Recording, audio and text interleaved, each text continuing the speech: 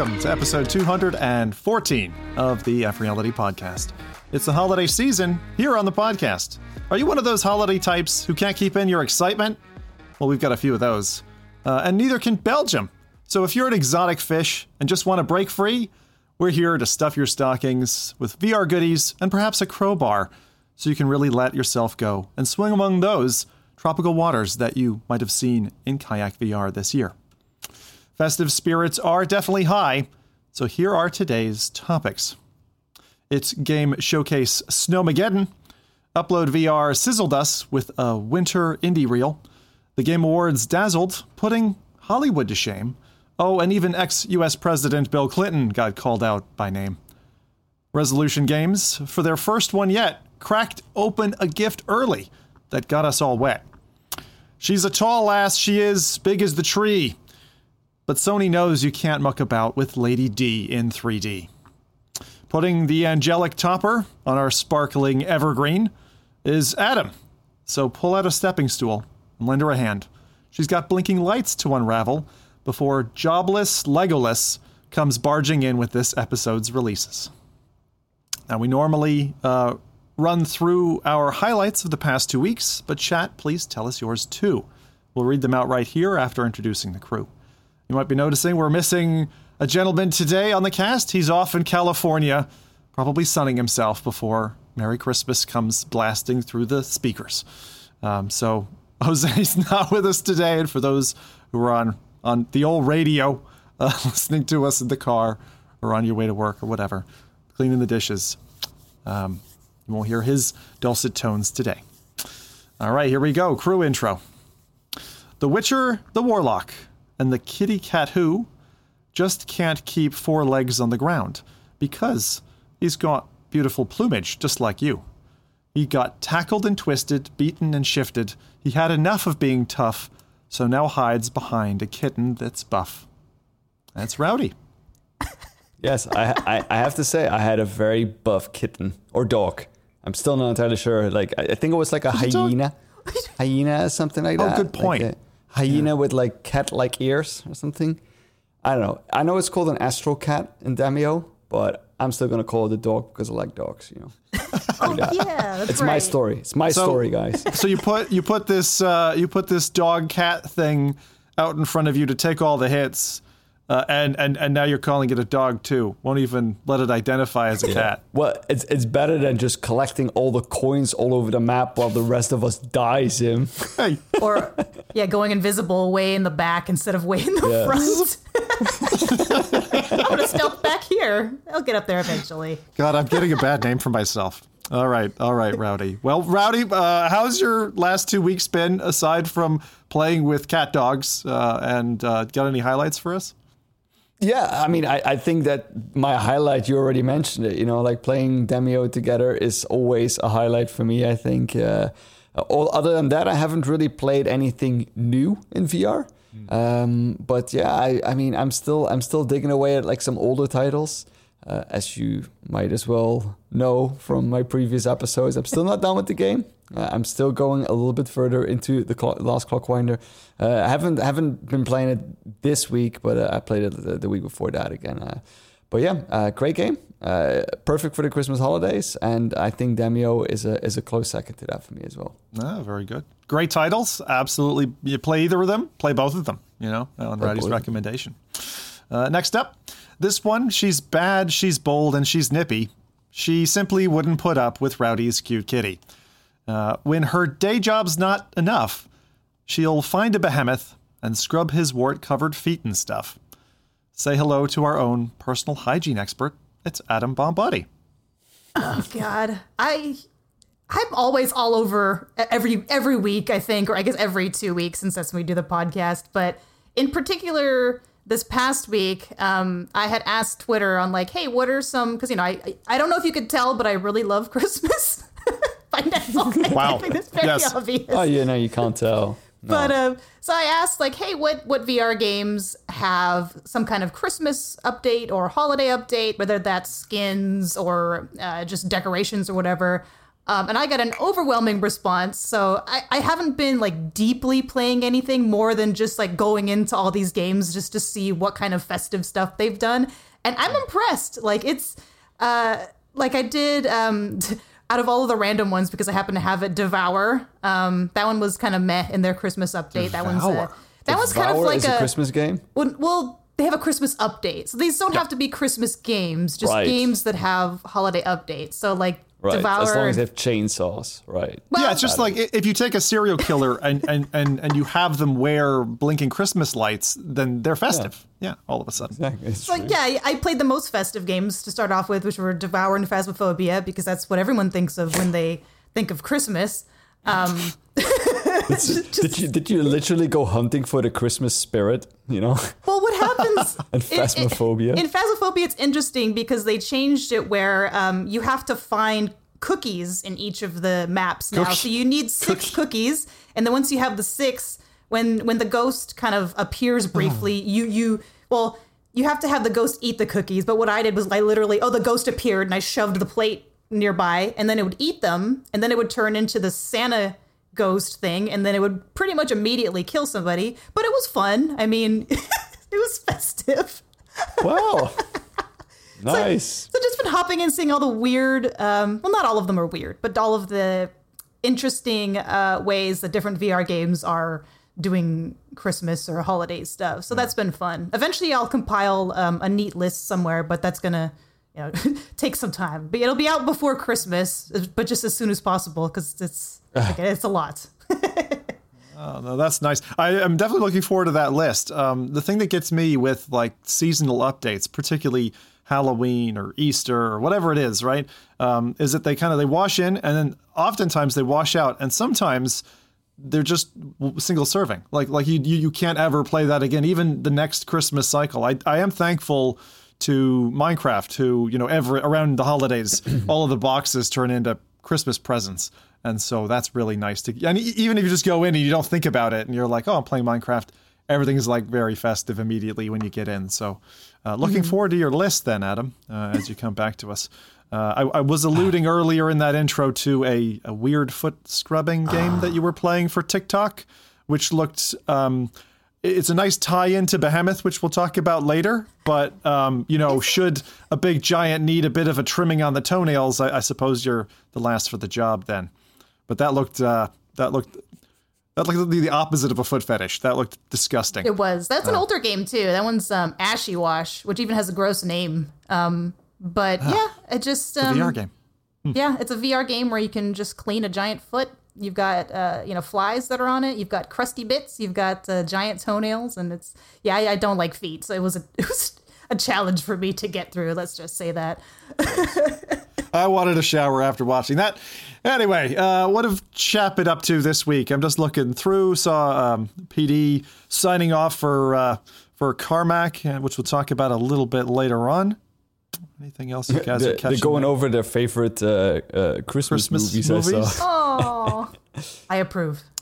I love this conversation now. This is a good question. All right. Festive Adam, what's your favorite Christmas movie? I have 2. I like, for the classic, I like Jingle All the Way, because I think Arnold Schwarzenegger in a Christmas movie, I don't know, I just love that one. Maybe it's because I was little when I saw it. And then a more slightly modern is, I do like Elf. I know it's not, what a shock. Fun. But I would say 2. I have those 2 as my favorites. Oh, that's good. We're allowed. You have an extra quotient because Jose's not here. So you can take both of those. Rowdy, what about you? You got one? I don't know. Christmas at our family has always been weird because, it coincides with my birthday. So it's like you can't really celebrate Christmas if it's someone's birthday, right? So I think, what I like to watch in that entire Christmas period up until New Year's Eve, I like to watch a lot of Mr. Bean. I love the Mr. Bean stuff, all of those episodes. That's typically what I would watch. But I don't know if that's really Christmassy. But that's kind of nostalgia for me, and that works for me. Yeah. I think that totally counts. Is Rowan Atkinson is he still playing Mr. Bean? Has there been a recent Bean movie? I don't know what he's doing with himself. No, I don't think so. No, he did a recent series on Netflix, which was a stand-up, a similar character. Oh, right. No, it was like about like I think like a fly, and he was home-sitting, and no, it was a bee. It was a bee, yeah, and it was a bee that was like messing everything up, and he was destroying the entire house, like trying to like get the bee. It's hilarious, but yeah, that's maybe the closest thing to Mr. Bean what he's done. Oh, very, very good. I saw The Godfather in chat. That's a bit of a fun one. Dark Angel said Die Hard is the best Christmas movie. I have to say, I am in the Die Hard. It's a good one. Like, I love that. I love the fact that I don't know when it happened, how it happened. Die Hard being a Christmas movie, absolutely believe in that. We'll talk a little bit about that actually a little bit later on. I can't say I have a specific favorite, but we'll say Die Hard for the sake of it. So, right. On to my highlight. Honestly, we're going to be talking about topics that cross probably several things that were highlights for me. I've had a very busy 2 weeks in the run-up now as we head towards Christmas. There were really too many highlights for me to pick one. Had a Breachers event, got to play with Mike and Nathy, so that was nice reconnecting with those guys. Aww. Well, I say that, but Mike shot me in the head quite a lot. Nathy taught me to dance on tables, as would be his standard thing. Got to play Demeo with the crew. That was super fun. It was our first like multiplayer game together. So like all the personalities start coming out. It was really good. Jose, who was playing as Barbarian, got to play on his Pro in mixed reality. Love to hear from him how that went. I was kind of holding that for now, but maybe we'll catch that on the next cast. And then I got to play their new game Spatial Ops with my daughter. So spent time, cleared out the basement. Been doing that actually just before launch, and then tried to take on streaming that live. That is not easy. But we managed it. I was very happy with what we got. I just unfortunately had noise suppression on my vocal track, so it muted most of the in-game sounds, despite a rat's nest of cables like down my back. A lot of problems doing audio, right? Because where's the Demeo recordings, Em? Yeah, I had the podcast's audio on the wrong channel or something. It didn't record it, didn't bake it into the track. So we'll certainly do that. I'm still planning a hopefully holiday, maybe January, live stream with the four of us. That would be good fun to do. Get us four playing the game. Yeah. So if anyone's any ideas, things you'd like to see the crew play, let us know. But with that, we'll swap things around this week. Okay, we normally have quite a meaty newsreel up front. Instead, I'm going to shove that to the end, and we're going to get straight into the long sea of game showcases that we have, because there's a lot of updates that we've gotten. Absolutely massive Christmas box to unwrap. But before we do that, couldn't be happier than to host Resolution Games as our sponsor, returning sponsor for the third time now, for F Reality Podcast. Obviously a special time for us and them, given they put so much into their showcase, which we'll talk about a bit later on. They shared some grand news of the world this week, and that's echoing around the world, asking, what is your resolution this year? Well, Resolution Games have a game for everyone. They've got Demeo, Blaston, Ultimex, Akron, Cookout, and Bait. In the VR world, this star of a studio does even more with every passing year. And with that, Resolution Games held their first ever Resolution Games showcase just this past week.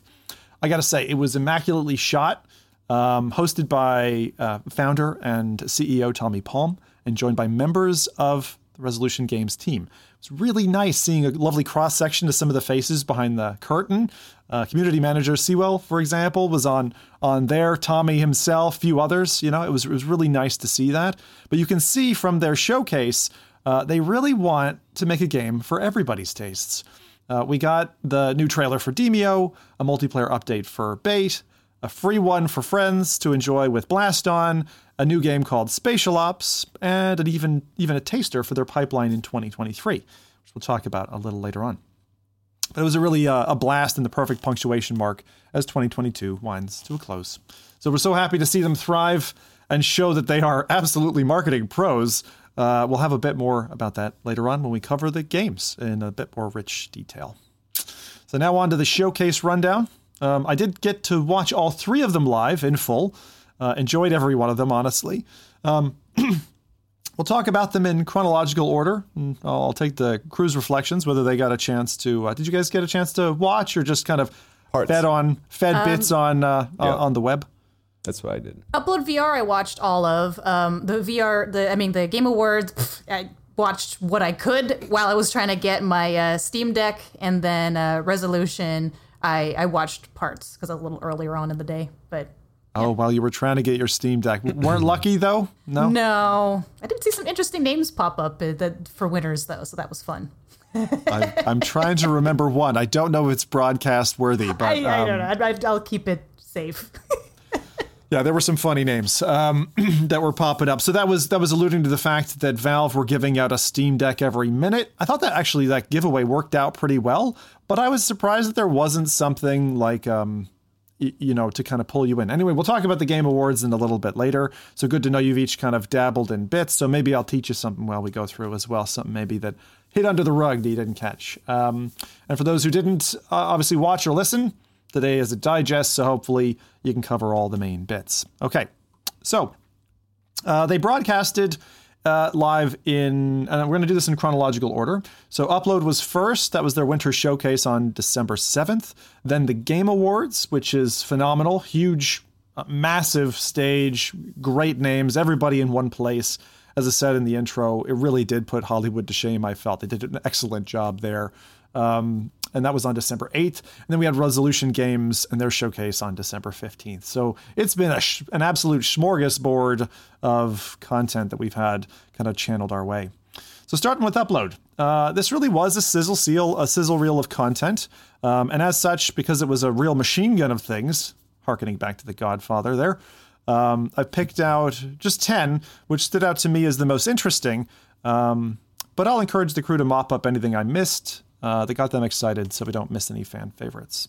So first off, as this one's been on my to-do list for some time in my Steam wish list, by Vertigo Games, Mask Maker.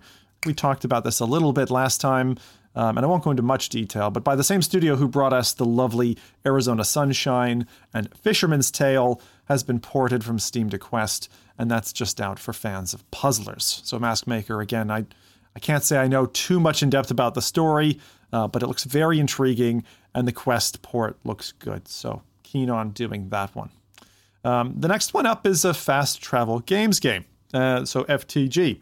This is Ghost Signal. And what they announced was that this could be entirely controlled through hand tracking.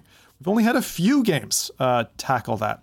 What I like in particular about Ghost Signal is that it really looks like an eerie universe. Big monsters, colorful starscapes. It's very different from the Eve Valkyrie and Elite Dangerous worlds, which were really like dark, realistic, universes for you to explore. This is a little bit more in the fantasy realm or sci-fi. And so it's a real visual treat, and I hope it'll be just as much fun to play it.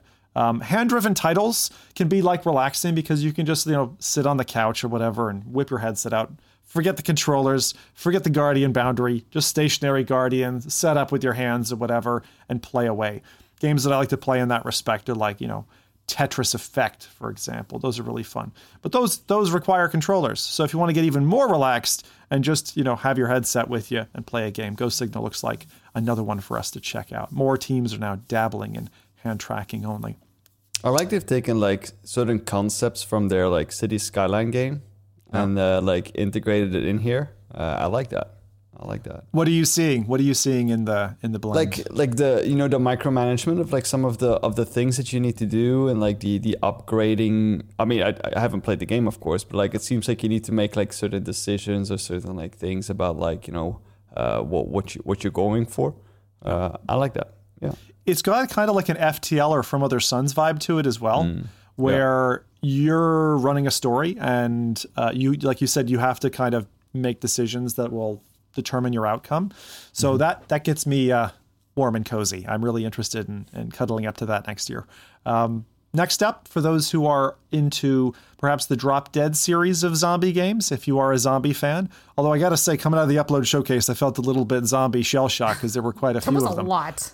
It was are we still doing this? I know we'd had an era that was World War I, World War II, and then it was zombie time, and I feel like zombie time had passed, but apparently not. Apparently, we're still in zombie time.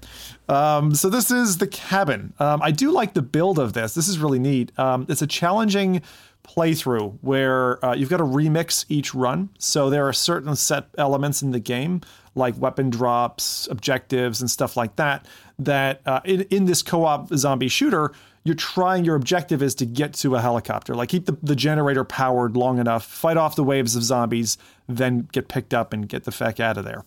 So one thing that's been called out by Twitter, and I think it's right, and I'll talk to this a little later again. Everything's later in the podcast, right? So you got to keep listening. Is it features meta avatars, right? Built into the game. And some people were saying this is really a stark contrast, like zombie game, meta avatar. What do you guys think of that? It looks weird. Like they look too cartoony compared to. I mean, the game itself isn't like heavy gore, but it still looks very dark and serious. And you've got this like peppy little avatar. It does look very strange. I'm a little bit on the opposite end, I think, of this, just because like the reason why they're all peppy and all happy is because it's meta, right? But maybe this is to convince meta to like give more flexibility in terms of creating your avatars, because I personally think it's cool that you can bring in your own avatar, but maybe the tools that meta provides in order making those avatars aren't that extensive yet, and maybe they should be. Because I would like to make like when you play a game and you make a character, right? You want it to suit the game, or you want it to suit whatever it is, but if the tools are not there to make that, then it's kind of responsibility for them, right? Yeah. I like bringing my own character in there though. I'm glad it's there. I think lighting needs to address some of the effect that Adam is pointing out. I also do see a disparity between the two. As I said, you might be able to do that with a shader or something just to make your character look a bit more grungy or darker, not mismatch with kind of the artist's intentions for the game. But this being plugged into a number of games, I wonder if Meta has incentivized developers in some way. Rowdy, you touched on the point that it's a benefit anyway. If it's just an API call to kind of plug in the avatar and you don't have to build that system yourself, saves you in dev time, quicker to market, blah, blah, blah, right? But there should be more tools available for like making a wide, not everyone, if I want to look like a pink alien with 6 arms, I should be able to do that, These are the kind of things that if you really want to do that avatar kind of thing, then you need to provide people with the tools to make the avatar look as ridiculous or as cool as you want it to be. I got to think that's in their pipeline. Do you guys remember remember Mark's Metaverse when they had those videos and they had the big robot sitting at the table with a bunch of different avatars? It almost looked like a really upgraded version of like a VR chat world. Yeah. So I have to think that's in their pipeline. But that's also a little bit, of course, a sales talk, right? That's the whale jumping out of the gym floor, right? From an unnamed previous company. I think it's a bit of the sales talk in another way, though. I think they're going to end up selling pieces of avatars or complete avatars. So you can look like a human for now, and we'll talk about this a bit later again. God, I feel like a repeated thing now. But like they're starting to sell items, right? To customize your body, to customize yourself. They put a mirror in front of you so you can look at yourself and be reminded constantly, oh, I'm not wearing designer jeans. I might want to spruce myself up to look good in front of my friends. So I think it's all this kind of collective thing. Sorry, Adam, you had something there as well. Oh, I was going to say, I wonder then eventually if each game will kind of have custom avatar cosmetics that go with their game. So if you did want to sort of match up with the game better, you can. I don't know what the specifics would be for a zombie game, maybe like torn up jeans or clothes, but I could definitely see them doing that. And especially if then th're going to, in addition, you're gonna have to buy that separately. So then some money's going to the developers and some money's going to Meta, or whether it's going to be, buy the game, you get these cosmetics unlocked with it for your avatar that you can use in any game from henceforth or whatever. But I can definitely see them going that direction. It's kind of like what Rec Room does with their games, right? If you finish a certain mission or you finish something, then you get something from there. You can show it off, and that works really well, and Oculus has done that before. And I'm saying specifically Oculus because it wasn't Meta. Back then they were Meta. That they did the reverse. If you finished or acquired like a reward in game, then you would get like something to place in your Oculus home. Which I thought was a really cool idea. And this is exactly where I think they're going. I think it's going to be a two-way street because they already have, for example, Golf Plus has their own clothing that you can get. And as I said, I'll talk a little bit more later. We'll show some bits about this, but so you can get those branded clothing, not just brands like Tommy Hilfiger or whatever else, but you're seeing this like two-way partnership between Meta and developers, where they're going to get a revenue cut for whatever they're selling, I presume, and Meta's getting their cut for hosting it on the platform. And this kind of two-way exchange starts to be something that you can carry with you back into your home environment.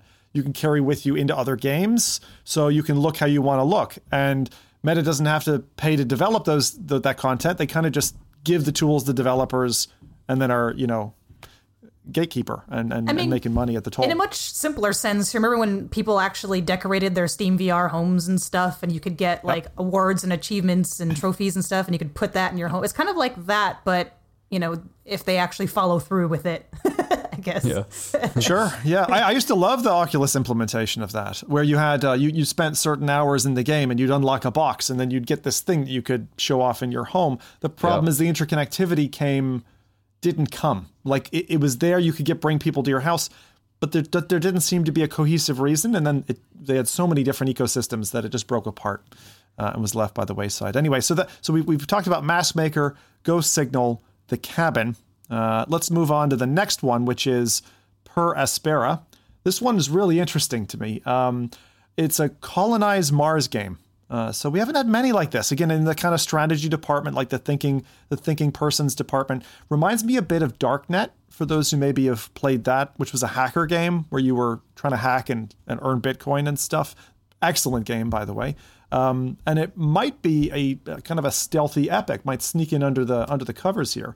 You've got real like topographical maps from Mars, from veritable space agencies. I'm going to guess that's NASA. And your mission is to basically terraform Mars.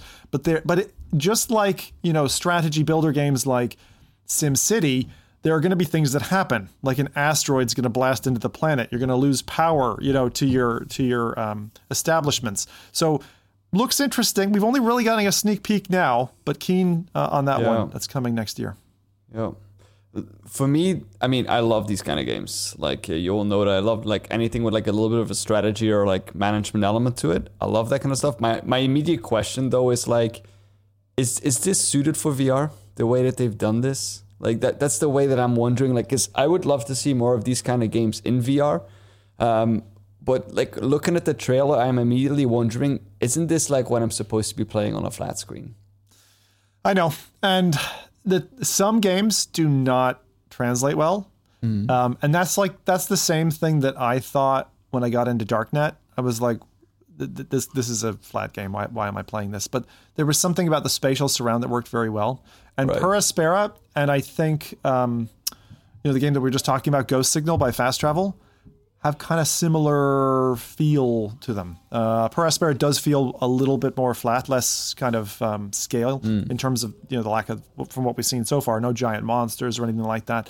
Not saying that has to come in, but I hear you, Rowdy, in terms of no, it's not that I mean, I haven't played the game, obviously. Like I don't know how it will be, but like from seeing these kind of things, it just immediately makes me wonder, like, what is the like, cause I think that these kind of things work in VR. I think that things can be done in VR, but I think that there needs to be like a really creative team that does something special with this. Cause I would have said the same if like people would have asked me about board games, like if like Demio, like, should you be playing this on a flat screen?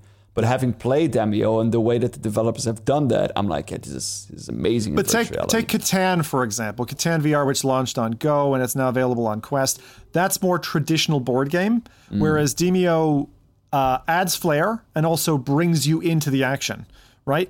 And exactly, I do agree with you here. Those kind of things are important for a virtual reality game, just like converting it from a flat screen and then like having like a floating menu or something. I don't think are enough for me to like say, like, yeah, this is perfect in VR. It needs to be something like Demio. It needs to like bring something more, something additional. Because you can play Demio perfectly on a flat screen. I mean, there is a flat screen version as well, right? And it's great. The PC edition is so good. Yeah. But in VR, I think it's cooler. It is cooler. Agree. Curious about you, Adam. I don't know if I asked you before. You a strategy gal or? Not so much. Not so much. I mean, chainsaws, right? It depends on the game, but I'm not like, I think especially the combination of strategy and space, I'm just kind of like zone out at that point. Because there are some, I mean, I did like XCOM, like turn-based stuff, but not the modern one Amazing. or the old one. I think I liked the old one a little better, to be honest. Oh, good. But Yeah. it's a mix. It really depends. Yeah. So this combination of space and strategy, and I'm like, What about like Red Alert? Well, Any I of those? need- Because that's also like kind of space. I mean, and the closest I would get was maybe like StarCraft. But even then, yeah, it's not something I would go back to. Yeah. And then I guess with space in particular, I'd have to be planet side. You know what I mean? Like a No Man's Sky, not like a mostly flying in space. Not like Elite, yeah, which is Yes, not like yeah. bit of a yawn fest if you're looking for action. Yeah, I got it. Cool. Okay, so the next one on the list is Survival Nation. So this one looks, and again, if you're looking for something in the looks department, this looks like a mobile game. It's a low graphics survival title. And for me, the reason I'm spotting it here, because some might go, hey, that's like lo-fi VR, why would you show it off? Is I'm always trying to scratch the itch of DayZ VR. This sports outdoor adventures, hunting, bears, scavenging, zombies, right? Multiplayer. So the question is the formula going to work? Don't know, right? I have my doubts from the trailer that we're seeing, but I'm glad someone's trying. And so I like the look of it Survival actually. Nation. I like Do you? I mean, I like the style of it. Yeah, I do. I'm not too big on like, you know, high fidelity graphics. It's not really a priority for me. Yep. But I like the way that it's set. Like, I mean, I don't know the gameplay, and I saw just a pop up after like when they shot the deer. It was like a hit marker or something that got like shown, like health that got rid. Like those kind of things are for me a little bit like, nah. Like they do with the zombies as well, but like Exactly. Yeah. Health bars. You and I I are knew that similar on concept. HUD. Like it's like anti-HUD. You know, if you can take it away, take it away. Give me my immersion. and if you can take it away in the game, why show it in the trailer? Like it doesn't make any sense. Yeah, the trailer VR should be game. as immersive as possible, right? And that's where mixed reality came in. And that's how Adam got started. I was kind of, excited by this one at first because I was like, ooh, like I really want a good survival game in VR. And so when they Then showed without the the zombies, hunting, the right? hunting and the fishing, and I was like, oh, cool, and then they brought out the zombie, and I'm like, oh, man, I was like, this is nah. just like everything. Because the graphics I didn't mind. Like for a the survival same. game, I would sacrifice, knowing that it might be a bigger space or whatever. But then they kind of did the The zombie, stereotypical thing. I agree with you completely. 100%. What was that song in the smoke? That's still a good shout out if people haven't caught up with that. That's a really good one. Probably the best on Quest survival was. I still want Subnautica to be VRified properly. I think the team is missing a beat on that one. Anyway, next up, here's a really cool thing.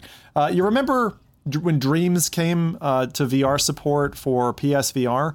Well, the Signifier is a dream reconstruction game that uses incredible rebuild technology to lean into the artifacts that you normally see in these things, where you're transforming and building a 3D scene with just flat photographs, and it does a stitching mechanism. This is a VR detective thriller, but it's focused on you taking a subject matter. I can't remember if they're dead or not. I think they are, and you're basically going into their memories and reconstructing their memories to kind of figure out facts. It looks pretty radical. Slated for early 2023. I thought this would get you on, Rowdy. It reminds me, the way you're telling it reminds me, I don't know if people ever played that game. It's like a pixel art game, I think. It's called To the Moon. It's an amazing game. I played that. That game made me fantastic. cry. It's on my list. It's on my list. It's also about rebuilding memories and it's a good very, game. very, very good. Insanely good, yeah. But the story just reminded me of it. Is this game going to make me cry too? I never played the flat version, by the way, but yeah, seeing this in VR, kind of like that volumetric capture look, would be really cool, I think. Yeah, the photogrammetry stuff, I've been following that for a long time. Probably the best example of it is Puzzling Places at the moment. That's great. Azad and his team have made an incredible game that's, again, a great one to just sit on the couch. If you're trying to demonstrate to someone over the holidays, you pick up a Quest. I can't think of a better game than Puzzling Places, because, again, it takes what is a flat tabletop game, which is puzzles, just standard puzzles in a puzzle box, and brings you into what feels like Google Earth and pieces of scenery that you reassemble. But the signifier to me, just the mechanism that they were showing, oh man, looks so cool. Looks very nice, yeah. Yeah, and speaking of things that really look cool, Vertigo 2. Finally, we got another chunk of teasers, a lot of information in the trailer. If you are anti-spoiler, I would recommend don't watch. But gameplay footage-wise... right now. Cover your eyes. Gameplay footage-wise, this one I would say stole the show. We kind of expected it to, right? But there were a number of things that kind of surprised me there. You had choppy seas as the character is on a boat, an array of colorful and obviously well thought out weapons that you don't see in other games, like a crossbow with 4 components to it, like a crisscross. Really interesting. You had amazing bosses, including a lava fire giant and a mob that was like a baby T-Rex that charges you. Just some real cute stuff in here. And for those who aren't familiar with the first Vertigo, I recommend checking out Vertigo Remastered, which was redone, so it looks a bit better, looks a bit cleaner. The game has great comedy, so I can't wait for this one. The thing I like about it most, I think, is the unexpected. There's a lot coming from the dev here that isn't something you expect, and then you're playing it. It's funny, it looks great, and I'm really expecting a great single-player game. It's launching. Solid as well. The story is really good. I mean, the first game, until you meet the big cat, scary stuff, right? But the 30th of March, 2023, I remember the first Vertigo being probably the first game that gave me proper standing room scale experience with doors. When you step through a door in VR, but not using a joystick, I mean actually step through a door, and it feels something different. Yeah, Vertigo 1 did that for me. So that's Vertigo 2. That's a kind of an awesome looking game trailer. Next, we had our favorite of the bunch. Joy is in the name. Joyway had triplets. Yes. So we had Red Flower, which is a Japanese-themed slicing action game. That was one that's out for people to be playing. Stack, reminiscent of Ricochet. Does anyone remember Ricochet? You got to be old to remember Ricochet. It was a Valve game. God, yes. Right. That's like one of the originals that came out with Steam, right? Yeah. I think if you got the Valve Complete Pack, whatever they called that, Ricochet was one that came. It came, I think, if I'm remembering, one of the original Half-Lifes when they were doing the packaging. It was a multiplayer game where you had platforms and discs like Xena, and you'd knock each other off. Really fun, actually. But if Hover Junkers, the universe, had a baby with Ricochet, you'd get Stack. And so Stack is a new game by Joyway. I thought I'd call it out. Again, I can't believe they're pumping even more titles out, and it's like, how many cautions have the community said to them? But obviously they're just trying to iterate like crazy. And then the third announcement was finally, after some time, to show that they're actually delivering on what they promised, was Stride Fates, which was a 1 hour campaign, which after less than a week got pulled. And they said, oh, we're not going to launch it. Never mind. People are not happy. We're going to, put our head down and work on a 5 hour campaign in 2023 instead. So that's Joyway. Man, someone's hyper on candy, because those devs, they just keep kicking stuff out the door. None of it looks bad. It's not trash. It's not acid bashing, but it is on a conceptual side and a completionist component, just very incomplete. They just keep throwing stuff out there looking for their gold mine, and I don't think they've found it yet. But wait, there's more.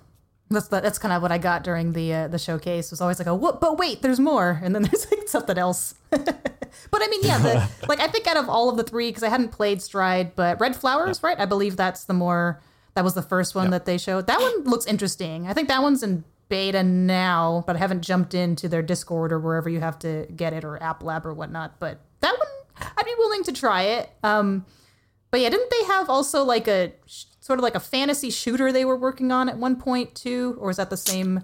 It got canned. So that's kind of worrying. But the thing is, right, this is a strategy, and actually it is known to work very well if you iterate. So if you do something 100 times versus doing it perfect 5 times, the person who's done it 100 times is more likely to succeed. It's just one of those formulas. So I can see what they're going for. I hope they end up making enough money that they can, see it through until they hit the gold vein. That's my only point right there. Yeah. So there's that. And then we got a trailer made in Windows Movie Maker for Attack on Titan: Unbreakable. I have no idea why this game has so much hype. I've played games that are like Attack on Titan in VR before. There is one on SideQuest I have not played, but I've played earlier versions of that from other devs. I'll be honest, I don't get this at all. Do either of you get into the whole like Attack on Titan vibe? I mean, I really like the anime. Like I loved the anime, but this trailer, it's kind of like the first Behemoth trailer where I'm like, wow. Attack on Titan's basically where like Titans are, so each of the, I don't want to call them villages, but Titans started taking over the world, or at least this location in the world. So there's these different rings of, let's call them villages. If you're on the outest ring, you're kind of more screwed, so to speak, because that's the first line of defense against the Titan. It's basically like it's like a giant like island that is surrounded by a giant wall, but the Titans try to breach the wall, and then they build like different inner walls in order to keep the Titans out. So they lose like sections each time of the giant city island that they build around, and they try to reclaim it. But I will say, learning, I mean, I'm not going to spoil it, but learning the story about, or getting hints on the origins of the Titans is really cool. Like that's, I think, the most exciting part is finding out about the origins. So I'm missing the lore. It's not just all about hopping on the back of Titans and stabbing them with little swords as a human-sized person. Yeah. Probably the game is going to be like that. But like, I mean, I'm on the other end of the spectrum. I hate the series. I really don't like Attack on Titan. I not because it's bad, but just because it's so depressing. It's just such a dark series. Like, it's not something that you watch and you have an episode. It's like, okay, that was fun. Like, no, it's like, damn. Like, it's a very nihilistic approach to doing anime. Because I watch a lot of anime, and like I think I watched like 2 seasons, and I think I read like the rest of the story as well. It's very, very like depressing. So we're like perfectly organized then on today's podcast, right? There's me in the middle on the wall, not sure what the feck this is. Rowdy is the devil on my left shoulder, and there's Adam the angel on the right. Who? Well, why is she the angel? Why am I not the angel? She's wearing white. You're wearing black. She likes Attack on Titan. What? Oh, right. I see. Oh, that's nice. That was a nice dig. Oh. I will say that I am worried about the game, that it is just going to be like combat focused only. I mean, that makes sense. 100%. 100%. They're not going to put the story in there. Like, I mean, you'll probably have like some main characters. It's a big IP. Like, I'm thinking it's going to be mainly like, the combat system, because it's quite unique, and maybe that will work well in VR. I don't know. It might make you motion sick, so they probably have to tone it down a little bit. But it's going to be a little bit like that blink mechanic, I think, that they're going to use. And like, multiplayer, I don't know. Single player probably, right? Ooh, it could be cool if it was multiplayer, because you could take down a Titan together. Because you do usually, unless you're like the main character, you usually need multiple people to kind of string them up, and then someone stabs them in the neck. But I don't know. It'd be interesting to see. Yeah, see that? Are you sure that she's the angel? I am. I'm not sure. Trying to take down the Titans, but maybe more of an archangel, fallen angel. Yeah, we got some adjectives there to attach to Adam, I'd say. So that's Attack on Titan with the, as I said, most rubbish trailer award of the year, I think. It was very limited. It was lots of sparkly Behemoth effects. all over again. The first Behemoth trailer. I don't know. Yeah, fair enough. Yeah, the first, well, even that was better, but this was literally just titles. You didn't have anything. There was nothing. I'm sorry, but if you use flames to reveal text in a 2022 trailer, you need to buy a new computer, and make sure you install a different program in Windows Movie Maker. To be honest, they were missing summer movie announcement guy, right? Yeah. This summer we've got Attack on Titan returns. I miss that guy. I'd bring it back. Anyway, virtual reality in full 3D. To round up the showcase, right? We're gonna try and wrap this one up on Upload. I'm gonna give my top spot here to H3 VR. So the VR hot dog gun game, which has been going on 7 years in early access. Anton Hand is the dev behind a hot dog fingered inspired update for horseshoes, hot dogs, and hand grenades, which is abbreviated into H3 VR for those who haven't been around VR for very long. So I loved the particular hubris of this little 1-minute clip, embodying the raw spirit of not just Anton, but I think many developers who have to deal with meta. Asking the question, have they ever ported to the standalone Oculus yet? No, still here, still updating, still only on Steam. He's got workshop support and just keeps adding to the game. But has expressed earlier this year, actually, that he might move on from VR after this project. Personally, I think we said this last podcast about the guy. I hope he won't. Just port to the bloody Quest and buy a yacht, dude. Winky face. I'm just kidding. Stay Anton, stick to your values, man. But I gotta say, if you loved Spoon Fingers, if you know who Spoon Fingers is, right? Now we have Sausage Fingers. They were the creepiest things I've seen all festive season. But yeah, great little trailer. I'm actually wondering if it's like a little bit of hint to that movie, Everything Everywhere All at Once. Huh. Came out this year, where there was like, because I saw someone posted it below there as well, where the person, I'll show it on the video, where the person actually has like a universe where they have like hot dog fingers.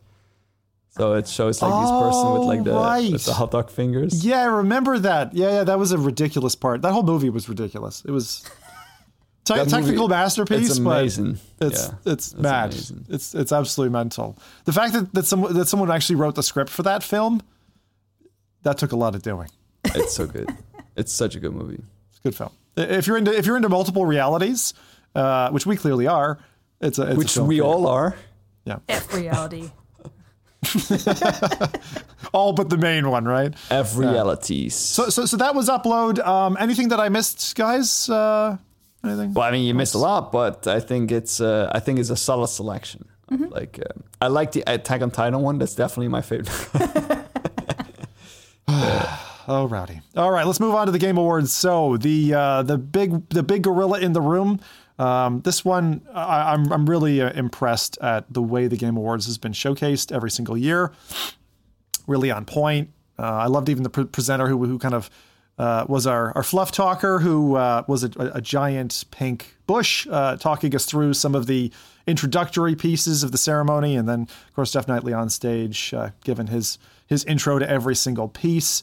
But I think the thing that will be remembered the most from 2022 is a kid named Maton Evanoff, who is now dubbed as and known as the Bill Clinton Kid, who jumped on stage with those awarded for Elden Ring when they were announcing Game of the Year and proclaimed to the crowd a trolling message heard round the globe. It was an awesome moment to see live, frankly hilarious, as this kid is a serial troll. Not the first time he's interrupted an awards ceremony.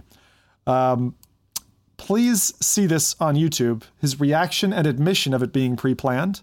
It's awesome troll sauce. I mean, he got pulled off stage. He got arrested. But what I really like, and I think a lot of people have not seen, given the view count, is there is a YouTuber called Neon Sniper Panda who hosts the reaction show for this kid watching back, his performance on stage. So search for Bill Clinton Kid Reacts, and you get to see that. It's great. He stays in character the whole time. It's just a second troll on top of his original troll. This kid's a legend in my books. So must have made the and he did it respectfully, right? It was a troll. He didn't interrupt the award ceremony. But I'm kind of curious. Did either of you catch that live or hear about the Bill Clinton Kid? Not live. I didn't catch it live. No. But I don't know. It's just another attention-seeking whatever. So I don't know. It wasn't really. I don't want to say admirable. It's a TikTok generation, right? Yeah, it's just like anything for views or whatever. So it's like, Someone equated it to the Will Smith slap, like that it was on a similar level, but I don't think it's that acidic, but it's certainly up there. I think it will be remembered for some time. Just goes down in internet meme history, I suppose. I liked it. I thought it was fun. I believe in the chaotic internet, and so I hope the chaotic internet keeps overlapping with the real world, because people from the real world who don't know Reddit or 4chan or those sites, They just they get really surprised when this kind of thing happens to them in the real plane of existence. Next up, and most important, I think, is the winning category for the Game Awards, right? AR, VR category. And as if by magic, Adam was right on the money. Moss Book 2, the crowd pleaser took it. Yeah, congratulations. All the feels. I don't believe it. What do I win? I don't believe. I don't know what you win. Looks like you've already won something. I don't know. A lot of blinking going on there. For the audio listeners, Adam has her strapped with Christmas lights that are glowing and hopefully won't electrocute her before the end of the show. Yeah. I mean, it would make a great video. That would be a one-of-a-kind video, that's for sure. Yeah, that would definitely go viral. If you're not so much for zombies, then just don't become one, is what I would say. But yeah, hats off to Moss Book 2 for taking the award. We also had a second winner who's on my other side, which is Rowdy. Rowdy, did you realize that the Metastore picked for their game of the year The Last Clockwinder? Oh. There we go. Well deserved. It's the best game of the year for sure. I'm obviously among great company. You guys have great taste, and there you go. You've got The Last Clockwinder on one side, Moss Book 2 on the other. Everybody wins. What did you pick? Get a prize. You get a prize. What did you pick? No one gets to talk about Bone Lab anymore. I think it's now dead.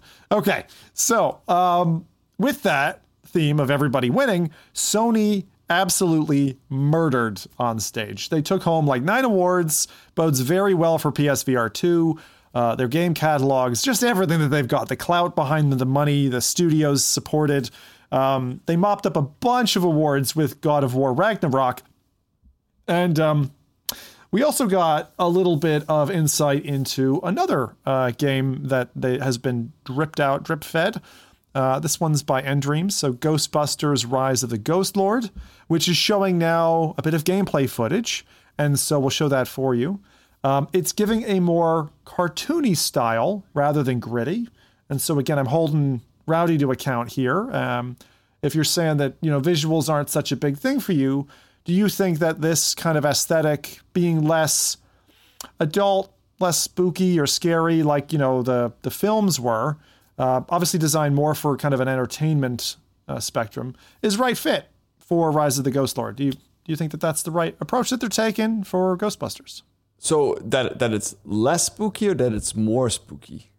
So the game is going to be less. It appears like it's going to be less spooky. It's more of a kind of colorful. But do you find the film spooky? That's what else. No, but it can't be, and kind of not humorous. Scary. It's yeah. It's more of it's a humorous, but the setting itself is a little bit more adult. That's the only way I would put it. Really? I don't have that feeling. Like I find that I always thought they were kid movies even. Really? Oh well, it's a kid movie insofar as like a Pixar film is a kid movie, in that it is still steeped with some kind of adult undertones. Yeah, like, of course. There's a part where I mean, so is Home Alone, right? Yeah. So is Home Alone is also there's also topics in there that are probably not really for kids specifically. It's more to keep it entertaining for an adult audience, right? Yeah, but I suppose it's more asking the question then, what would you want, right? If you had a magic wand, or a magic ectoplastic trap or something, what would you design your Ghostbusters game to be like? Would it be more like a Phasmophobia? Would it be like what we're seeing on screen, something different? I'm just kind of curious. What do you think would be fun? I'm going to be honest, I've never been really that big into Ghostbusters, so it kind of like passed me a little bit. I'm also not too big on scary games, so that's definitely something I would go for. But I mean, I'm not really waiting for this game, just in general. This is not something. I mean, maybe if I play it, I think it's awesome, but I don't really have the.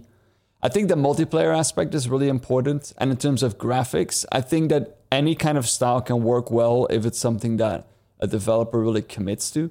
Because I think something like this would even look great if it was cel shaded.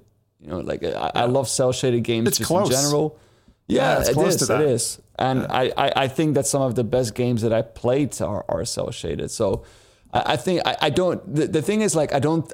It's not that I don't find visuals important. It is like how the creator commits to the style and how how if they just take assets and they render something over it and they call it quits, that's not really my kind of thing. If it's hyper realistic, then that's awesome.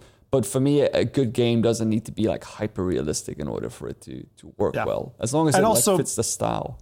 Hyper realistic doesn't really work on certain platforms. Like Quest can't do shadows very well at all. Like it doesn't do darks well, it doesn't do shadows well, it doesn't do transparencies well.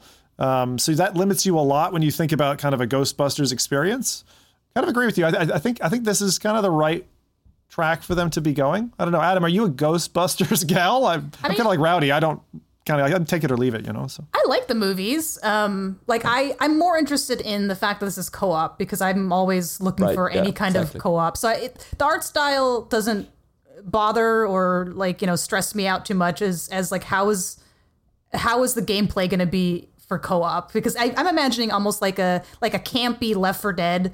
You got like 4 players, but instead of going after zombies, you're doing ghost busting silly things. So as long as it plays well with other people, I could, probably look past some graphics. But I wouldn't expect it to be like Phasmophobia dark, but because it's more campy and fun. So adding some colors, I think fine. That's good. Yeah, but and you bring a good point here. Seeing the trailer, I'm not really feeling it. For me personally, like it's.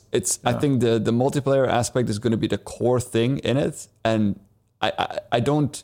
The trailer doesn't give me a vibe of like a game that has like some solid kind of strategy. Multiplayer elements, right? Yeah. So for me, the thing is, and we saw this with Stormland. If you and your co-op players have the exact same role and the exact same tools, right? What makes you rely on each other? One of the mechanics in Left 4 Dead, and I'm a huge Left 4 Dead fan. I 100%ed the first game, almost 100% of the second, which is not easy. Is the fact that you had to get your buddy up or whatever, and then you had to rely on the fact that you had different equipment, not by role. You didn't have to pick a different class, but the equipment you were carrying was going to be different, just by the nature of what you'd find on the ground, for example. So I hope they bring that in. I hope they know that lesson is an important one for a gripping multiplayer that really sticks and makes you feel individual while you're playing with others. Dumb question, but do we know, is this only coming out for Quest?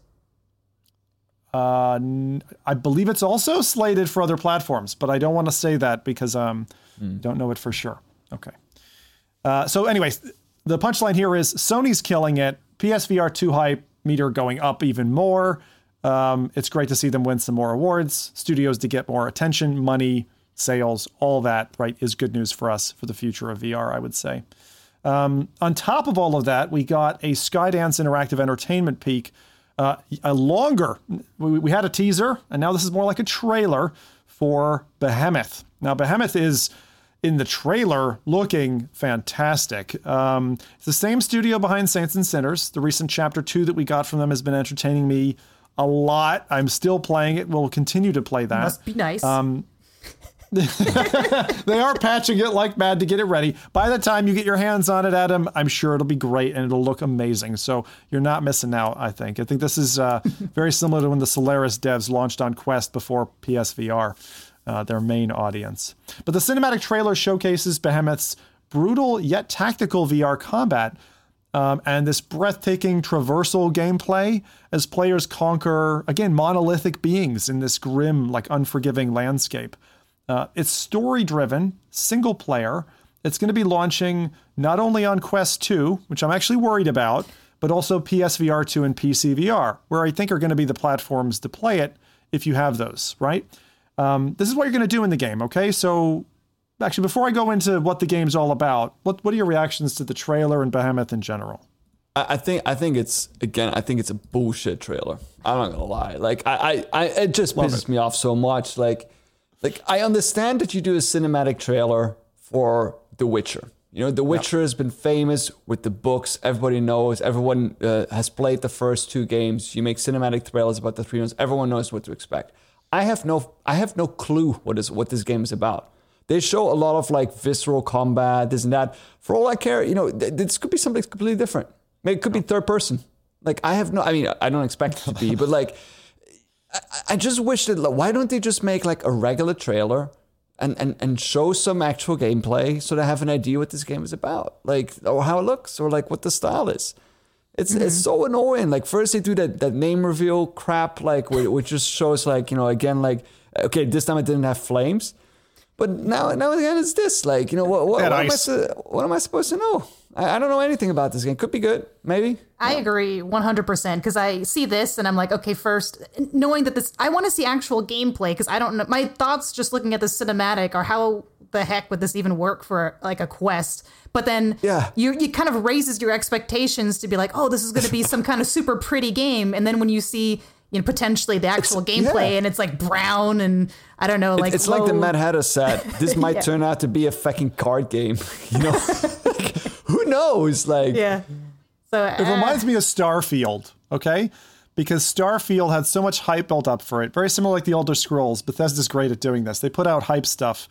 And then when they unveil the actual experience that you can be expected to be playing, it's almost always a letdown. But I'm unlike you both. Okay, my reaction was very similar in that I thought, yeah, right? Like, I was like, no way in hell this is going to run on Quest, right? Not looking like that. And so it makes me very nervous that you're going to get something really cut back that we've seen done on PSVR, we've seen on Quest before, where it's so much of a shade of its former self or of its big brother on PSVR 2 or PCVR that it's just like almost not worth playing. I love Skydance. I love the way that they're doing stuff. So for me, the hype trailer, as long as you can not use that to set your expectations for the game and rather just get yourself, what's the lore, what's the world, what's the setting, then it's okay. It's more like you know, it's like an intro to a Diablo game. Just don't look at it. They have amazing cinematics, but it really just sets the feel, the vibe for the game you're going to play. Like, whoever saw the Diablo trailers back in the day and thought that's what I'm going to be playing, and then you're playing this like 2D action game. Very different, but Diablo's already established. What is Behemoth? Have you ever played Behemoth before? That's true too. Behemoth? Is there a Behemoth book? Is there a Behemoth It's true across movie? Blizzard games. It's true across Blizzard games. They did it in StarCraft as well, where they try to give you the best looking cinematic so you understand the world you're playing in to kind of help your imagination along. So let me tell you what the game's about. So just fill in some of the blanks, okay? Because they have given those details.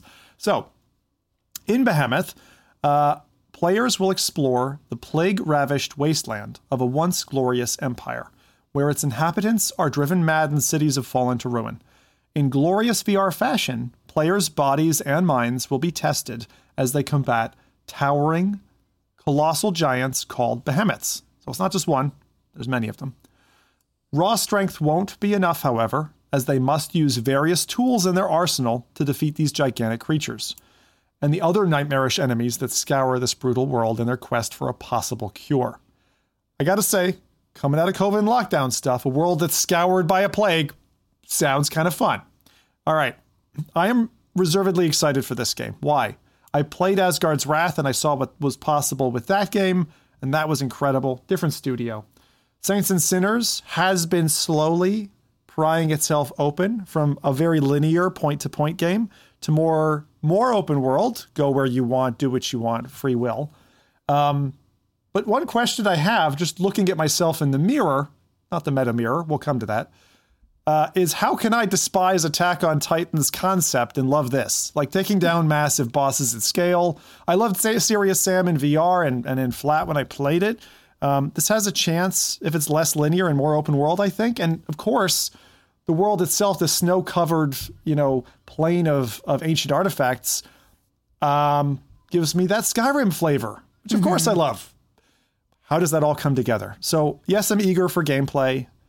Does that give you any more of a sense of what's coming for Behemoth? Not really.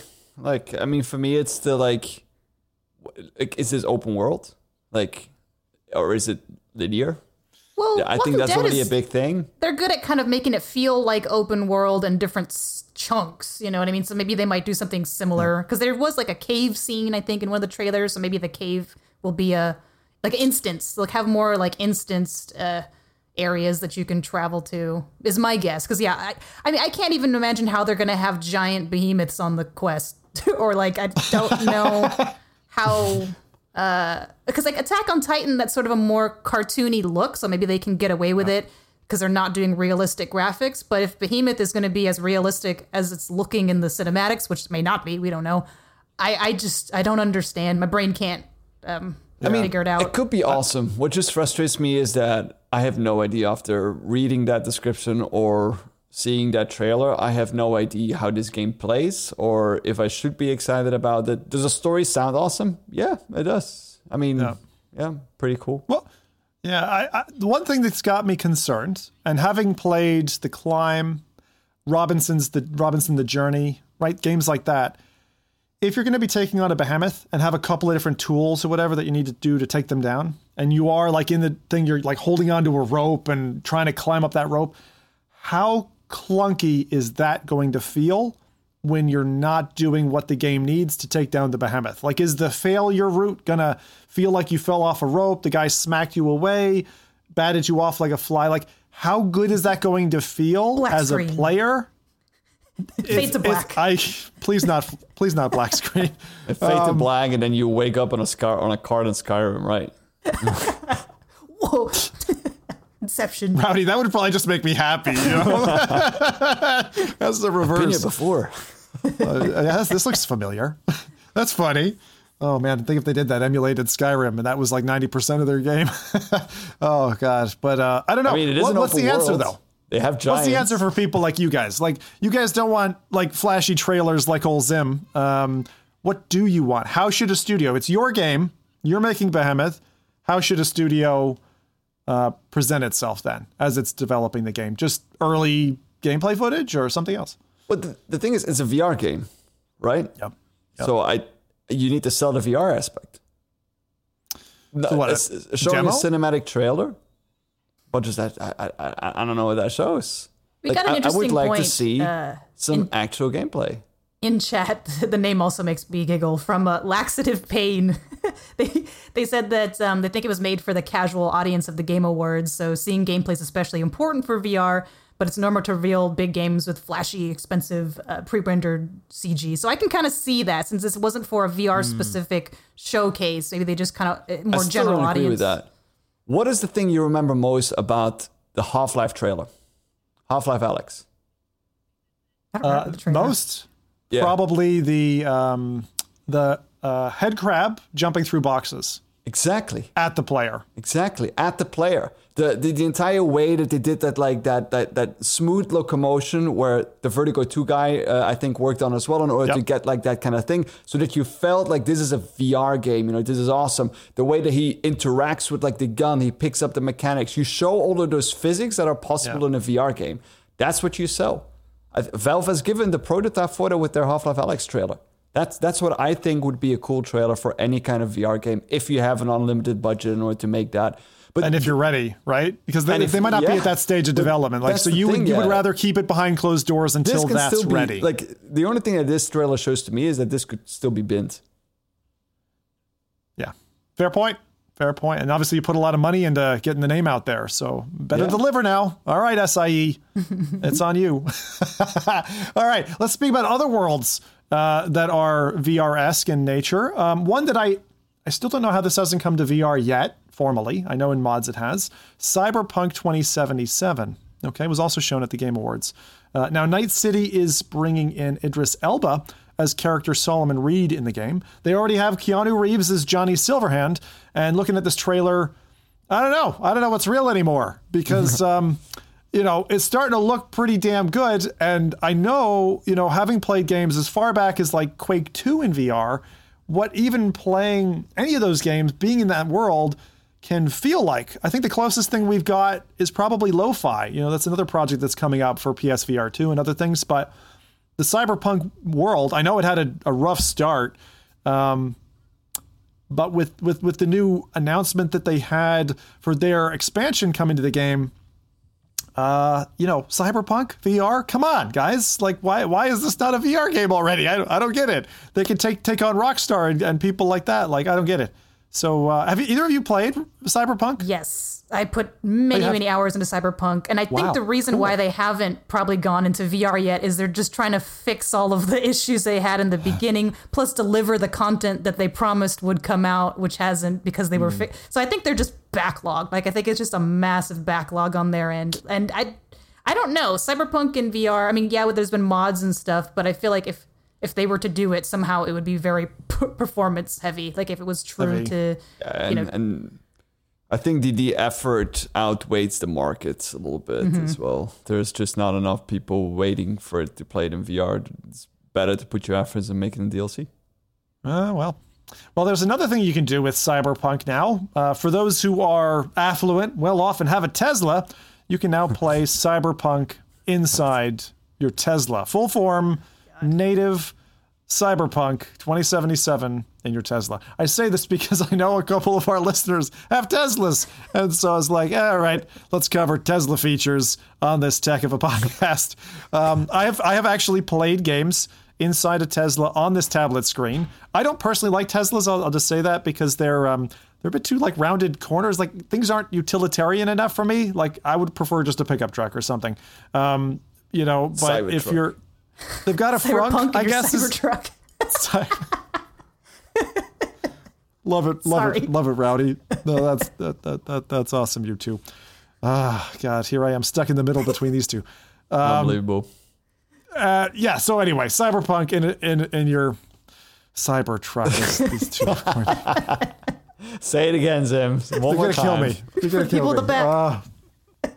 All right. Let's move on. So we talked about Sony winning at the awards. Like, just oh my God, they did so well. We did see Reggie on stage for a while from his ex-Nintendo boss position, which was cool. But now we got news a couple of days after the Game Awards that Lady D is coming to 3D. So Resident Evil Village, we've talked about this on the podcast. I mean, this is years ago now that we knew that we expected this to come, and now it's confirmed. So we've got Resident Evil Village, Resident Evil 8, right, is going to support VR. We knew the VR mode a little time ago, but it's going to be free DLC. If you already had the Resident Evil 8 Village, then that's dropping at the end of February.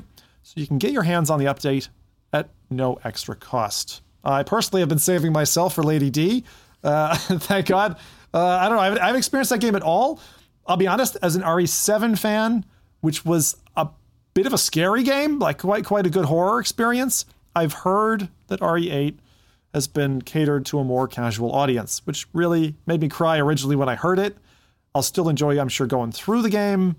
But I've saved myself. Adam, you're nodding away. Have you played RE8? Yes. Are you into that stuff? I played 7 and 8. I didn't try it in VR though, but I might be willing to try it with the PlayStation, mostly out of curiosity, and if it was on sale. But since I've already gone through the curiosity, story, I'm nervous now. I just think of your TikTok and I go, curiosity and that TikTok account. I'm worried where this is headed. But I mean, we'd have to figure out how to record on the PlayStation first, so don't worry about it. It'll take some time.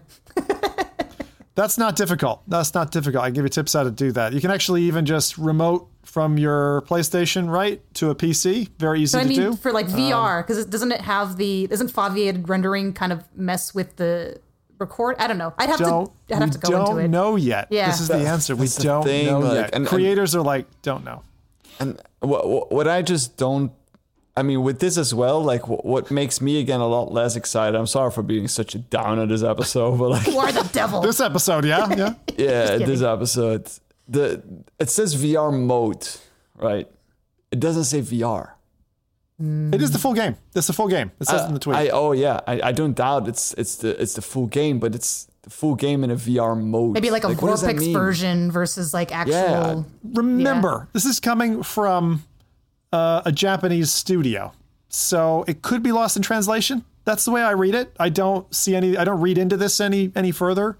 I don't know. I think this is going to be a little bit like, I am with my VR experiences, right? Like I don't call something VR if it's not fully VR. I want my hand controllers in there. I want to be fully surrounded, spatial audio, like all of those things need to be there to deserve the title of being virtual reality. VR modes, that's Vorpix kind of stuff. although it might look cool, like if you like Resident Evil 8, then, you know, I think it's maybe awesome for like 20 minutes to try it out. Yep. But like playing the game then again in VR because it's a whole new experience, I don't know. Could also be rough on people. You know, RE7 was quite rough. It had, if anyone remembers, when it first launched, I think they fixed this subsequently, but they would black out in certain scenes. Yeah. And also, like if your head got near a wall or things like that, it was rough. Yeah. It was rough. It reminded me of a VR mode. I didn't. For me, that wasn't really virtual reality. Again, you had no real controllers. You had no. Yeah, you just had the DualShock, right? Yeah, exactly. At the time.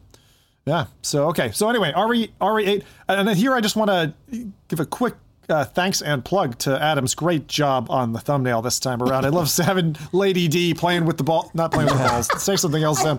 Playing with the baubles? What are they called? What are the Christmas ornaments called? Ornaments. There you go. Any term with B in it. Nice save there. Nice save. Good job. I'm not sure I saved it. Anyway, let's move on to the next one. Okay, so that was the Game Awards. Unless there was anything else that you two thought was particularly worthy of a highlight, we'll go to Resolution. So, okay, Resolution Game Awards. So we talked about this a little bit in the sponsor spot. We're going to move into the games now and go just game by game. So, first off, Demeo, Reign of Madness. We had a tease to this prior to its launch. This is the 5th book in their 5-book saga that Demeo has had, which has been really awesome. Really, really awesome. Going after the Mad Elven King from the beginning to the end. It's one of those things where when you have anything that's a chapter basis, God, how many VR games actually make it to the end of like putting out their half games? I am so glad they completed the set. They totally deserve it. It's really awesome. But this Reign of Madness mode, we got to play as a team, so we're going to get to reflect on that. Jose got to be the Barbarian class, which is the new class, the guy who's got like the hook chain grappling hook and jumps over buildings and all kinds of fancy stuff. And then there's we also got to know that in the future, we've got a PvP mode coming with Demeo Battles, which is like a card-based, you set yourself up, stack your deck, and then go against an opponent. That's coming next year. They also landed on the Epic Games Store, added controller support, Steam Deck support, apparently it runs very well, and are also coming to PSVR 2 with all their haptics and all that kind of stuff. So, Demeo Reign of Madness. Guys, what did you both think? I really liked it. But I've loved a lot of Demeo. I feel like every campaign gets more difficult though. So I do like to tell people, hey, if you're just playing Demeo for the first time and you're picking this random campaign because it looks pretty, maybe start with Rat King because it's only going to get harder from there. Just like whoa! Start with Rat King. That was the third one, right? No. I don't think so. Wasn't that the first one? No. Yeah. No, the first one was the Elven Queen. Yeah, Elven Queen. Rat King is hard as balls. It's really tough. We know we spent 4 hours in a grueling fight against the Rat King. Hang on a second. Well, go by release order then, whichever that order is. It's usually going to be easier. But I mean, we may not have gotten to the end of this one, but we got to get an idea for the mechanics and the Scorpion Barbarian. Yeah. So it was fun. I think it's a good addition to everything that Demeo already has to offer. Yeah, it's really fun. I put a little tips video on it if anyone wants a bit of a kind of a spoiler free, I'd call it, introduction to the basic mechanics and one tough bad thing that's going to be fighting. Yeah, I won't say any more here, just for people who are purists and like to experience that stuff firsthand themselves. Rowdy, how was it from your sacrificial seat? How did you feel this time? I didn't get sacrificed, so that's already a great thing. My battery did die, so I kind of sacrificed myself this time.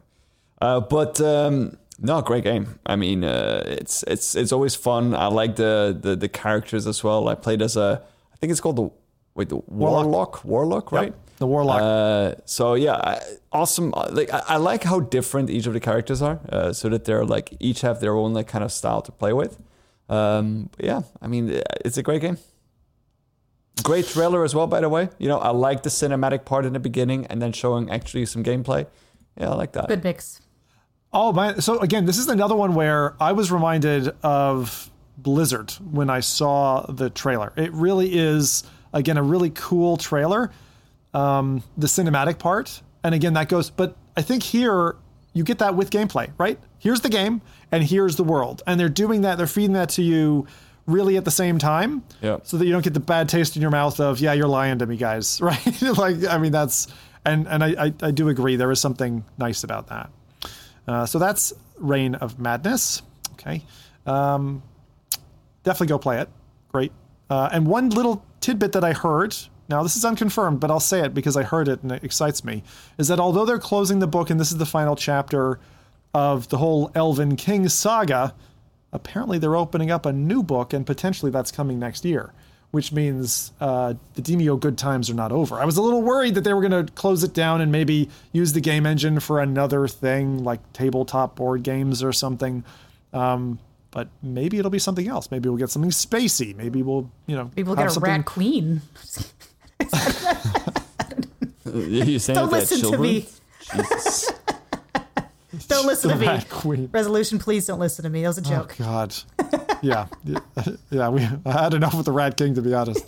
But the other really exciting piece of news from their lineup was that we got a brand new title. Now, we kind of called this last time. Kind of surprised that was it, but Spatial Ops, which they've been, as I said, teasing out on their socials for the last couple of months, is now in open beta on SideQuest. You can just sideload the APK file. Spatial Ops is a local co-op multiplayer, so if you liked games like Space Pirate Arena, there's a couple of others similar in that space where you got a fair amount of space to play with and you want to use a quest. In this case, you need more than one. You can play solo with bots, but the bots really, you'd kind of get pissed off at them after 5 or 10 minutes, I would say. This is basically a kind of a combat shooter, a lot of close quarters combat with some arcade style weapons. You've got like a Tommy gun and a grenade and all these different things. Really, really, really fun to play. I got the opportunity to play this with my kids throughout the last week, and it's been totally awesome. Just cleared out our little basement and we're able to play back and forth. You say all, but my daughter is dastardly. She was known for knifing people in Oceancraft, and this was no different. Very proud. How was the pass-through on the quest? Like, did the black and white? Because I'm guessing all of the actual in-game stuff is of obviously color, but did the black and white pass-through bother you at all for the real-life stuff? Right. From a creative perspective, when it's flattened to a video, it can look a little bit disorienting, a little bit mushy, and a lot of people on Twitter, including Anton, I think, were basically saying, well, F that, right? That looks like a complete mess. It gives me a headache. I get sick in 2 minutes. It is absolutely not that way in person. It is a very comfortable, well-grounded experience. The boxes, the colored objects, right, that you're putting out in your scene, like the large metal windowed barriers, for example, the weapon boxes, the crates that you can stack up as you make a custom level for yourself, is one of the most fun things about the game, is just like custom creation. They don't move an iota. And the most magical thing, and where I take my hat off, is if you ever played Space Pirate Arena, the setup was a complete ball ache. I mean, drives you mad, spend 30 minutes, an hour, sometimes ruins your whole game session just trying to get the setup right. I had a thing that we used to put down. This is Space Pirate Arena I'm talking about now, which is a great game, 1 versus 1, super fun, 30 by 30 feet, giant space requirement, fixed space requirement. And the problem with all of that was Meta's Guardian boundary system, because you'd have to do the line in the sand boundary. And actually the only way that I found in a repeatable way to do that on 2 headsets, get them set up, oriented in the right way, was you'd like swing your arm as a pendulum. You'd stand in the center of your play space. You'd swing your arm back and forth. It would draw an X, basically. You'd swing it 2 ways, so you'd have like a cross line, and then you'd fill in the gaps quickly. But if you didn't do it within 10 minutes, it would blank your stuff out. You'd start over again. Ugh. So all of that, pardon my language here, but all of that shit is done. It's gone. They sidestep all of the Guardian setup. You can disable your Guardian if you want. I just usually draw it wider than my, in this case, my basement. And all they have, Rowdy, you'll love this, XYZ, right? Like the 3 axes. That's all they have you set up. You go into one corner of your room, you draw one vector, one arrow basically, 2 dots. You draw another vector to map your 2 walls. You then tell it the height of your room. That's it. Nice. And if you're on the second headset, that's all you do. And then you just network in with a room code, just like you would for Walkabout Mini Golf. And the reason they've got the code, I understand, is if you've got multiple people in the same area, like you're a VR arcade sporting this game, you're not joining the wrong lobby, right? But I would have liked there to be an option to not use the room code, because it's like, it's just me and just join the game. Just click it, especially when you're dealing with children and you're like, the code is 9745, right? And trying to get them to then input that into the system can be a little bit of a hurdle for family gaming. But aside from that, man, the game is great. It's really good. The weapons are like Team Fortress 2 weapons. So you've got a bazooka, fires the rocket doesn't come out instantly. It's slow and then comes out and does splash damage. The grenades are super fun to pop through a window and duck down and that type of thing. There's a health vial that you can throw on the ground and it gives you ebbing health back. But yeah, the customization, the custom levels, being able to save and name your levels and store a whole bunch of them. There didn't seem to be an obvious limit. It just means that people with multiple rooms, different size homes, as long as you can clear some space, you can clear rooms, connect hallways, all this kind of thing. I don't think it can do multi-level like Custom House Mapper can. So you can't go up and down staircases. But I have to say, if you get the opportunity, even for single player, just to dabble with this, go to SideQuest, sideload it, toy around with it. Loads of fun. Am I going to have to buy another quest for my husband now? I don't know if I could justify that just for... I mean, don't get me wrong, like, Spatial looks really cool, but man, that's a lot of money to blow for one video game. I mean, there'll be more. Like, I guess... Wait a little bit. It's not good enough to buy another headset, I would just say.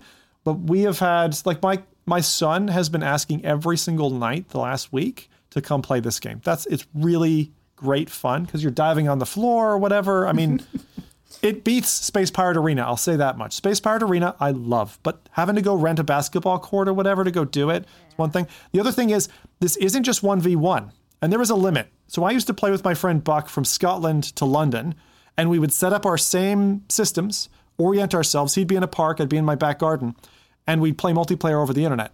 I don't think you can do that with this. Which is a little bit of a shame, but you understand because you need to have the exact same size space. Yeah. And it needs to be oriented in that way. And objects, for example, I would place boxes over a television so the kids don't go smashing into that because naturally your body says, don't hit that. It looks like a solid object. So anyway, I'm enthused about the game. It's multiplayer up to 8 players, I believe.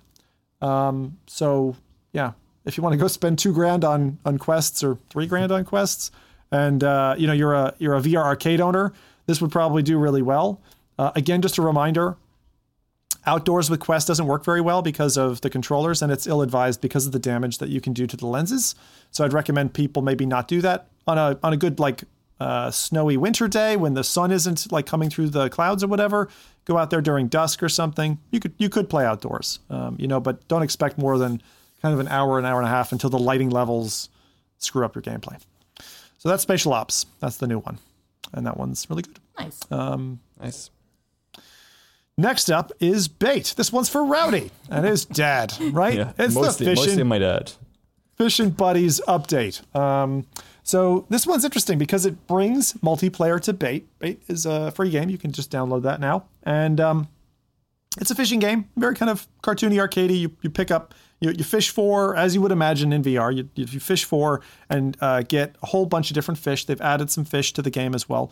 But now, and this is a part that was in the Resolution Game Showcase, which I absolutely loved. And hearing it was like, oh, they are geniuses, right? They're really smart. Not just because they're a sponsor and sponsor this podcast, but also because I think it's a really smart thing. They established what they call a Tinyverse department. And the purpose of the Tinyverse department is to implement in each of their games a social hangout. Remember when I was complaining about Among Us and how the cafeteria didn't have that? They're trying to implement that in all of their games so that there's a place where you can meet up, hang out, either before or after you have your game. I love that. So smart. It's like Walkabout. Walkabout does a good job with that too. It's in each individual game at the moment. It's not cross games. Right. Yeah. Okay. But they're bringing that now to Bait with the Fishin' Buddies update, right? So there are 2 new levels that unlock once you've gotten through the main tutorial. So if you're like me and you haven't played Bait in a while, you go in, you go, where's the new update? You got to just beat the tutorial first, which is like 5-minute job. And then you'll unlock, there's 2 places, Caster's Cove and Penguin Point are the multiplayer ones. I think Penguin Point you could play with up to 12 people, kind of around an iced out open area where you can all fish, and it's like a tournament. And then there's a kind of a hangout place, which is Caster's Cove. It's got kind of a tiki bar, and the main NPC in that who's selling you stuff, he's sitting in there, and you can upgrade your gear. The coolest thing I thought, this is kind of silly, you could sit in one of those inflatable rings in the pond and just paddle along with each other, just hanging out. I thought that'd be so awesome to do, just sitting on a couch with some buddies, just talking like That's after or before a game. It is the little things. And I've never seen that done. Now I want one like that, but where you're on almost like a ride or some rapids, so you can like hang out with your buddies. The other things you can do in there are they have a remote controlled, like one of those like handheld remote controlled like speedboats and ramps. So you're like running around a figure 8 track. It's a 4-player, I think, game, and you each control a separate boat. And again, it's just something to kill time with. The thing that really got me, because it's feckin' difficult, is their Souls level difficulty stone skipping game. Oh, God. Which wants you to throw an Oculus controller at your local monitor, right?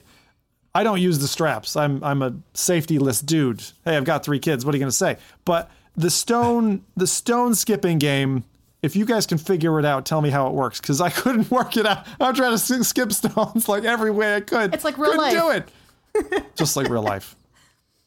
Just like real life. Honestly, this is true about me. When I was a kid in the Caribbean growing up, skipping stones, I skipped the stone right across my brother's forehead, and it was like a horror film. So the stone went right across his forehead, and I was like, "Oh God, are you okay?"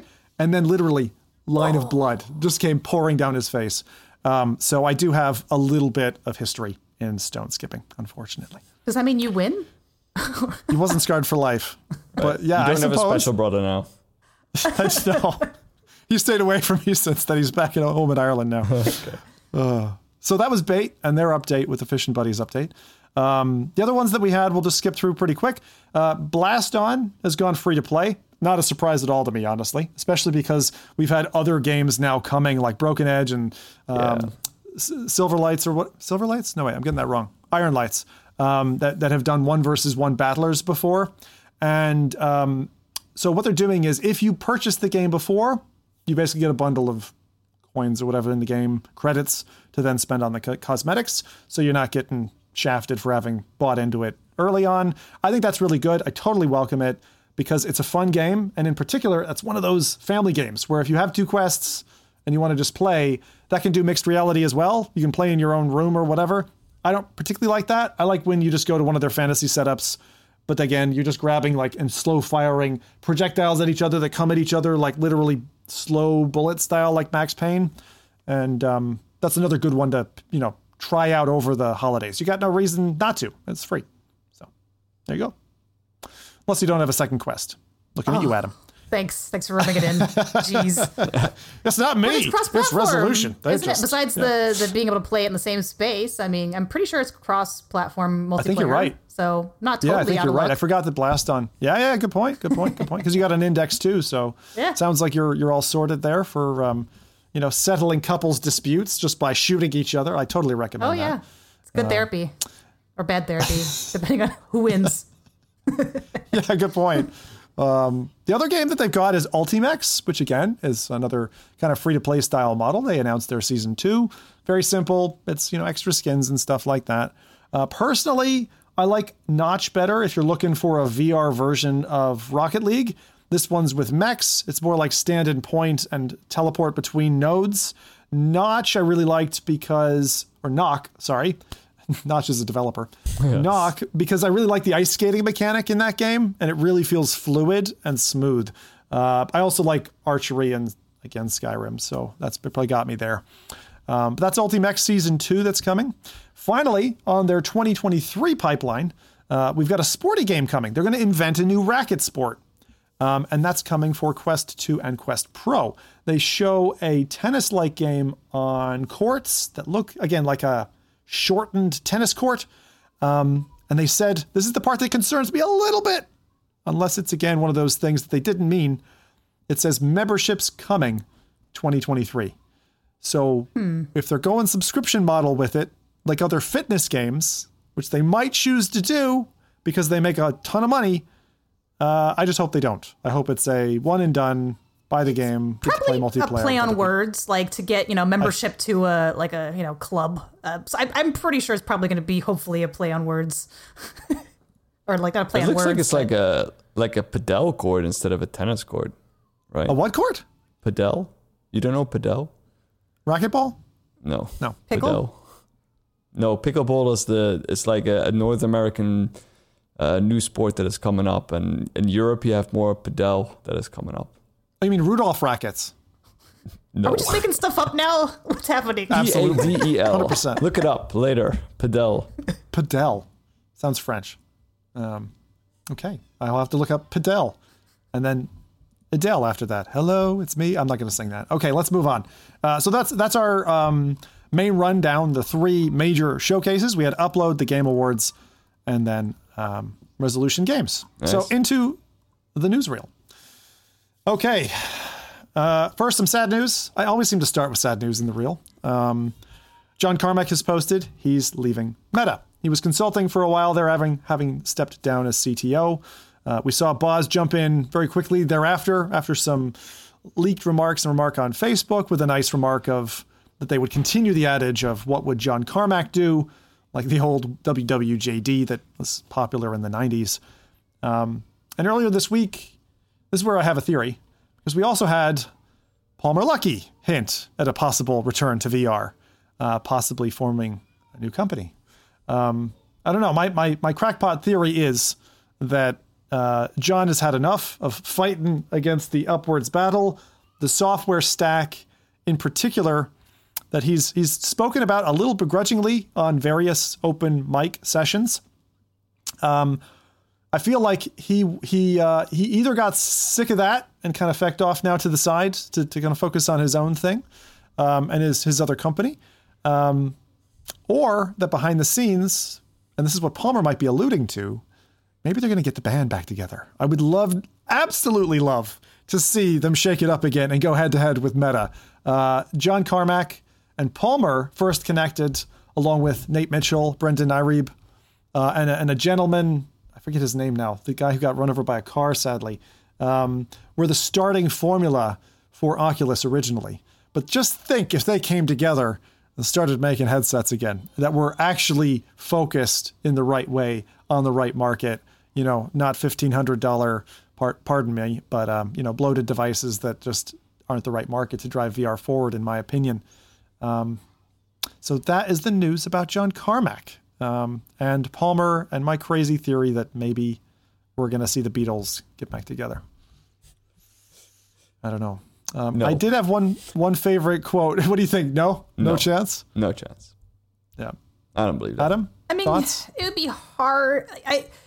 I think we all would love to see him do a VR, another VR company, but he's seen so much at Meta and has contributed so much. I feel like it'd be hard to contractually separate that. I mean, maybe, I don't know. I don't know much about legal, but I feel like there would be a lot of red tape involved. There's normally a timeline on it, right? And I know Palmer's been very vocal on his blog about his timeline. I think it was 5 or 10 years that he signed up to.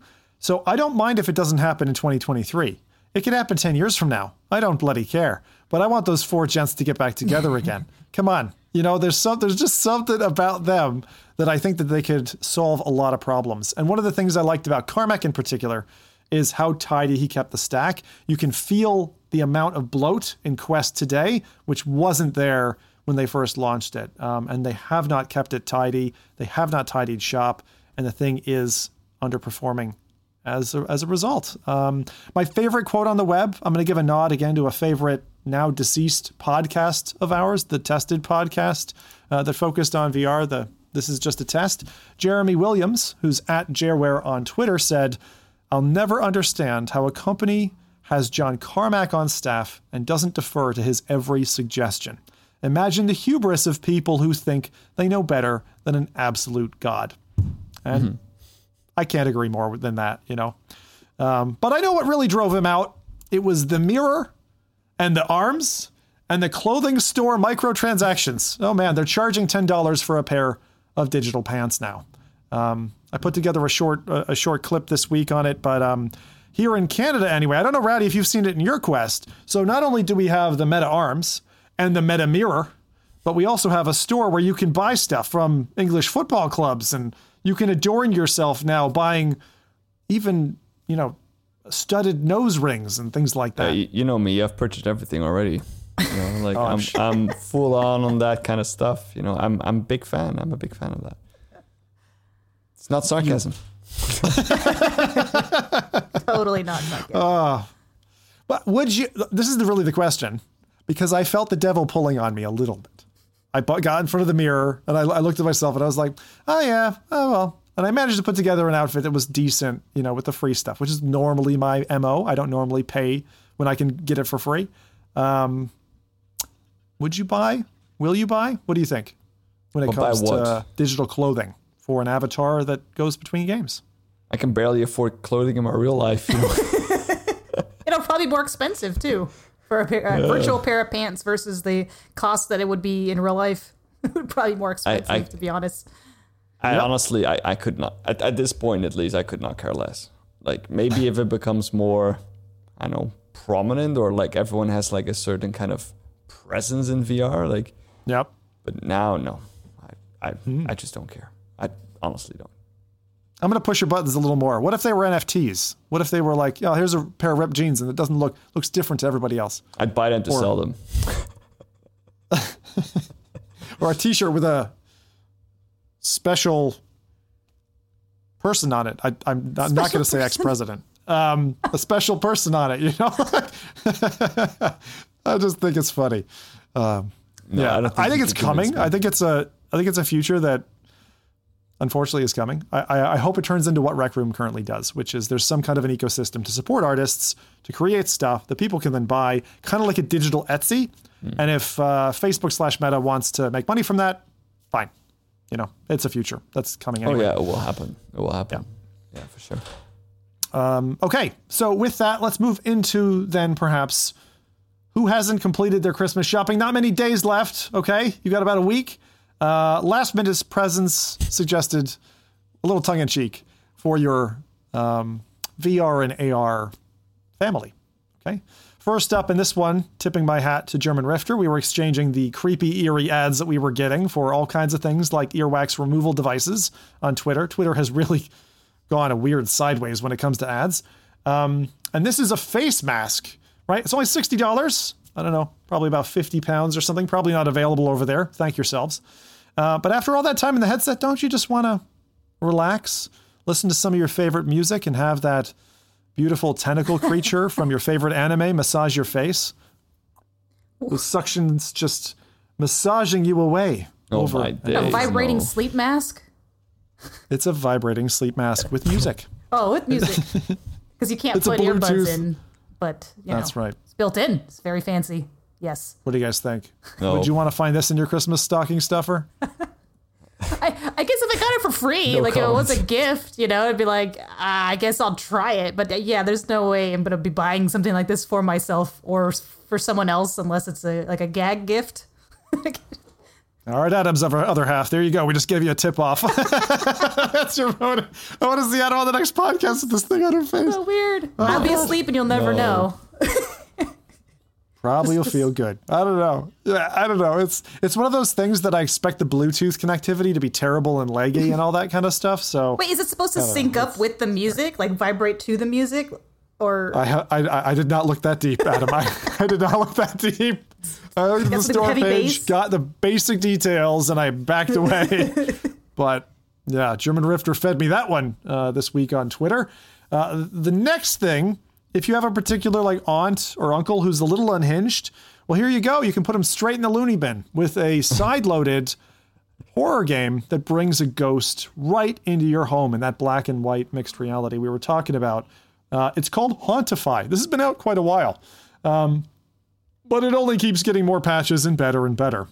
I love the fact that on their side quest page, Hauntify says, we see people are taking this thing up and down the staircase in their homes. They're saying, please don't do this. It's dangerous and you're doing it at your own risk. Can you imagine running away from in the dark in your house, mixed reality pass through or whatever? You've got your Quest 2 or Quest Pro on and you're just literally bombing it through the house, getting scared by creepy skeletons and demons that are chasing you. Okay, first of all, the video, problems. this video that I've seen, they have like 3 or 4 like different staircases. I'm like, first of all, who has a house that's that huge? Kind of jealous, but I thought that was an American thing, but okay. I mean, I well, guess not. a super Everywhere in rich the US. American thing. I don't know. Like it's No.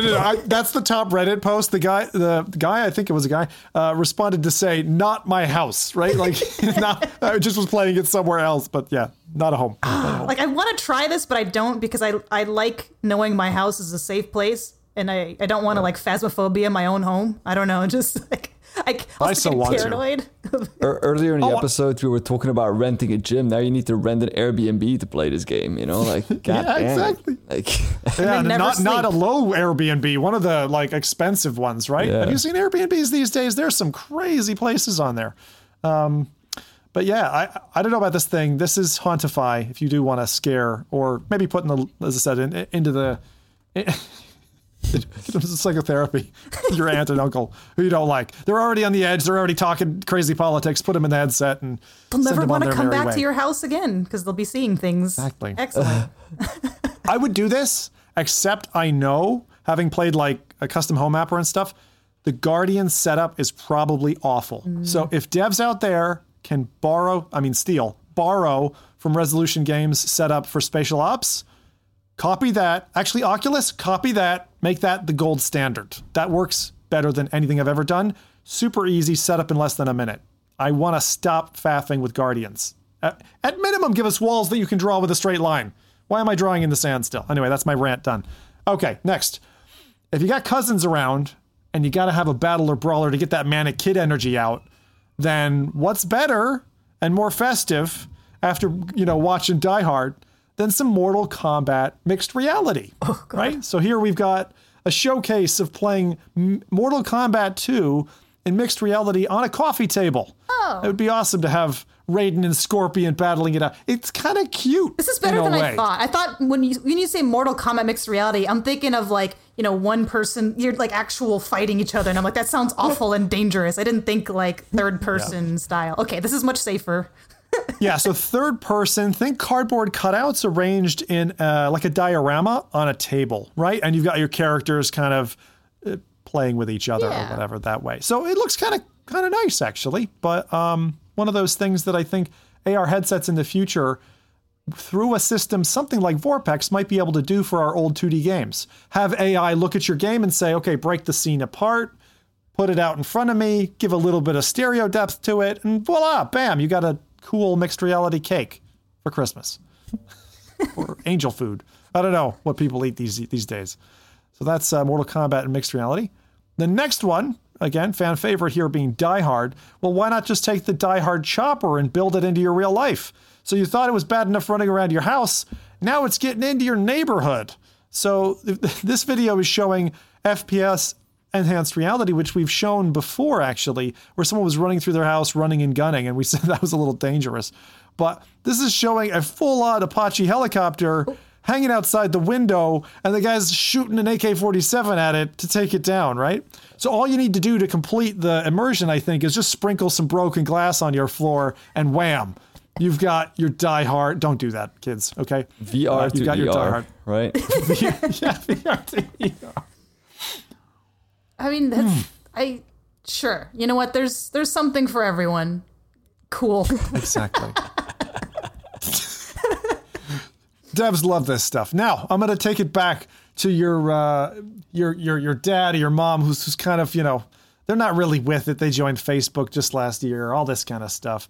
And you could, if their favorite film was Entrapment, starring Sean Connery and Catherine Zeta-Jones, and that got you all amped up as a kid, and they really enjoyed it, well, then you could have them play Laser Dance. Now, this is still under the tree, unfortunately. It's not out yet, but it's been making public appearances. This is the combination. It's the brainchild of Thomas Van Bowel of Cubism, and it showed him testing with another fantastic dev, Mark Schramm of Gravity Lab. So seeing these two working together sounds a real dream to me because it means they're putting polish in, knocking out some technical issues. And although we're waiting for 2023 to see this, what the game does in Laser Dance, for those who haven't heard about it, sorry, I didn't introduce it very well.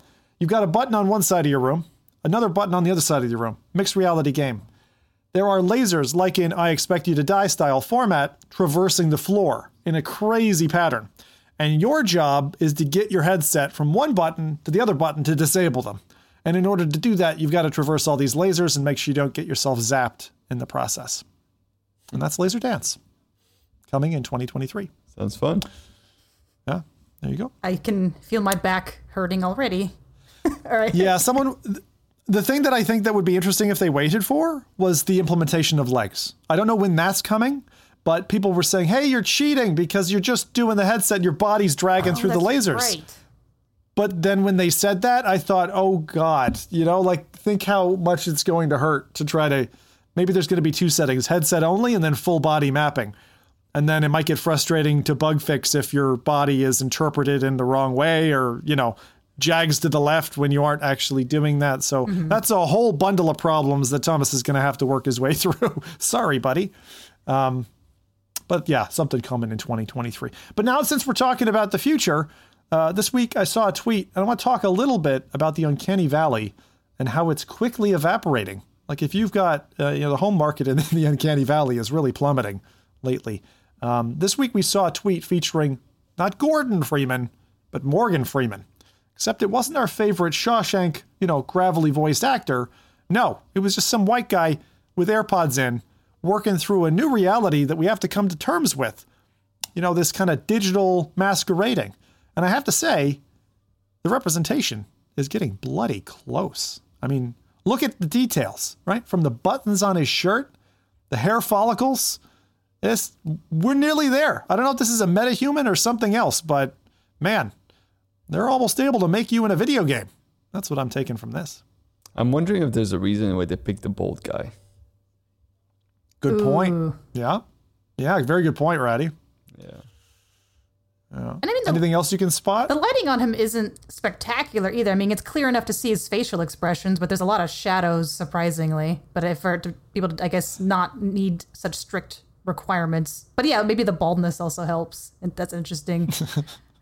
It's difficult to nitpick on a Twitter video as well. I noticed quite a bit of compression in the upper scene between the two. For those who are audio listeners only, we're just looking at a comparison between really the upper half, which is showing Morgan Freeman, lower half showing, as I said, a bald white guy with AirPods in. But it was a very good mimic. For me, not quite crossing Uncanny Valley. Like if you saw that for a split second, you might think it's Morgan Freeman. But I think if you spent a couple of seconds, you'd notice it wasn't quite human, right? But we're there, nearly there. And that's why I think Cyberpunk should come to VR. Bring in some of the facial interpretation. We're getting bloody close, is all I can say. We're getting the next year or two, and one of these games is going to crack it. All right, well, that's that. Last little bit of news on the newsreel before we turn it over to Adam for the releases. We finally got a good look at the front of the headset that Vive has been teasing. Yes, we've got a new Vive HMD coming. Lo and behold, it looks exactly like Bradley Headley predicted with his Flocus or his Flocculus. I'm going to stick with the Flocculus term. My bad. Got to stay true to the family.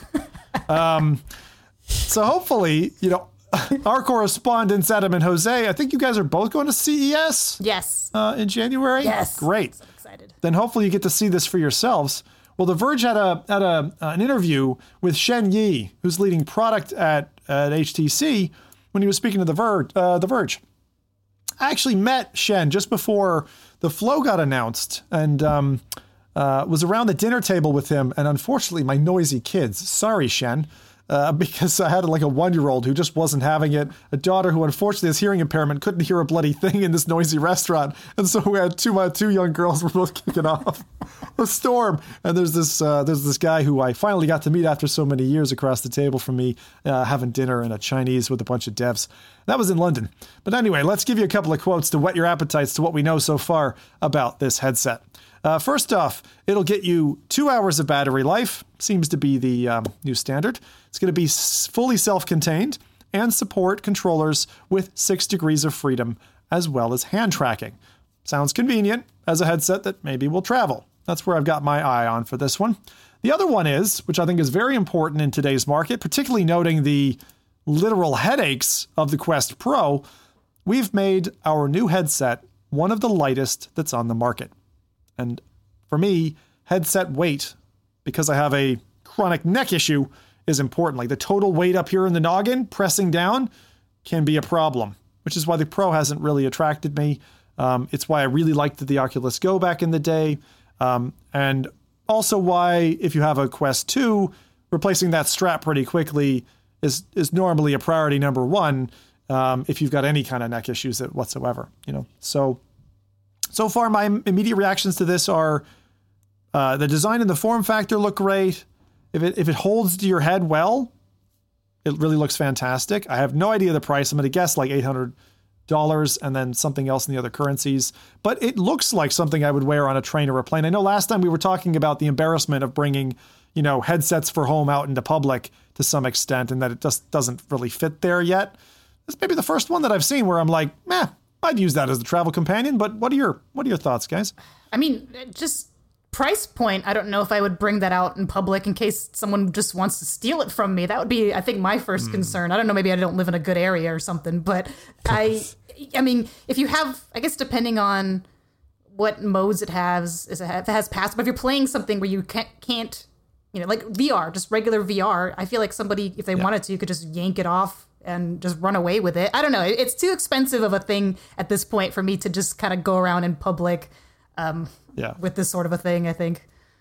So you're not taking your anime girlfriend to the cafe just fun yet? As it sounds, not yet. Not until we get something that's like money that worst case if it got lost, like I could replace. I don't know if we'll get there soon. It's probably gonna be several years, but I don't know. Yeah, too risky reminds me of the original iPhone, where you like I remember when iPhones were around and they were getting nabbed and stuff, and people would have them out in public on a train, and you'd be like, whoa, like that's a lot of money in your hands right there, pal. Your eyes are like open, so you can kind of have perceptual awareness on, hey, someone shady's kind of walking near me, maybe hold it a little. But if you're in VR, if for some reason in public, you have no idea. You can't plan for that. But if you're on a this is where I would see its application. If you're on a train or a plane, fixed destination, train, maybe someone can hop off at the next stop or something, but on a plane, okay, I give it that. Like it's a little, because where are they gonna go on a plane? But yeah, like to be honest, Quest kind of sucks on a plane.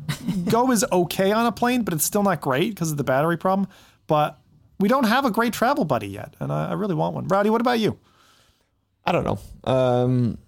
I find it weird that they announced it as a Meta Quest competitor. Like in what way does it compete with the Meta Quest? There are articles that are tying it that way because it's meant to bring some entertainment / gaming. Right. I don't think they announced it necessarily, but a lot of journalists are seeing it as a return of HTC back to the consumer market, which they kind of backed out of. And they've focused a little bit more on, I'll call it entertainment, yoga, wellness applications. The thing is, there's so many headsets right now, right? There's almost like every week there's like a new headset releasing. Like, I don't know what to think of it. Like, I think it's difficult to say in terms of like, who this really like caters to, like what kind of consumer are they aiming for?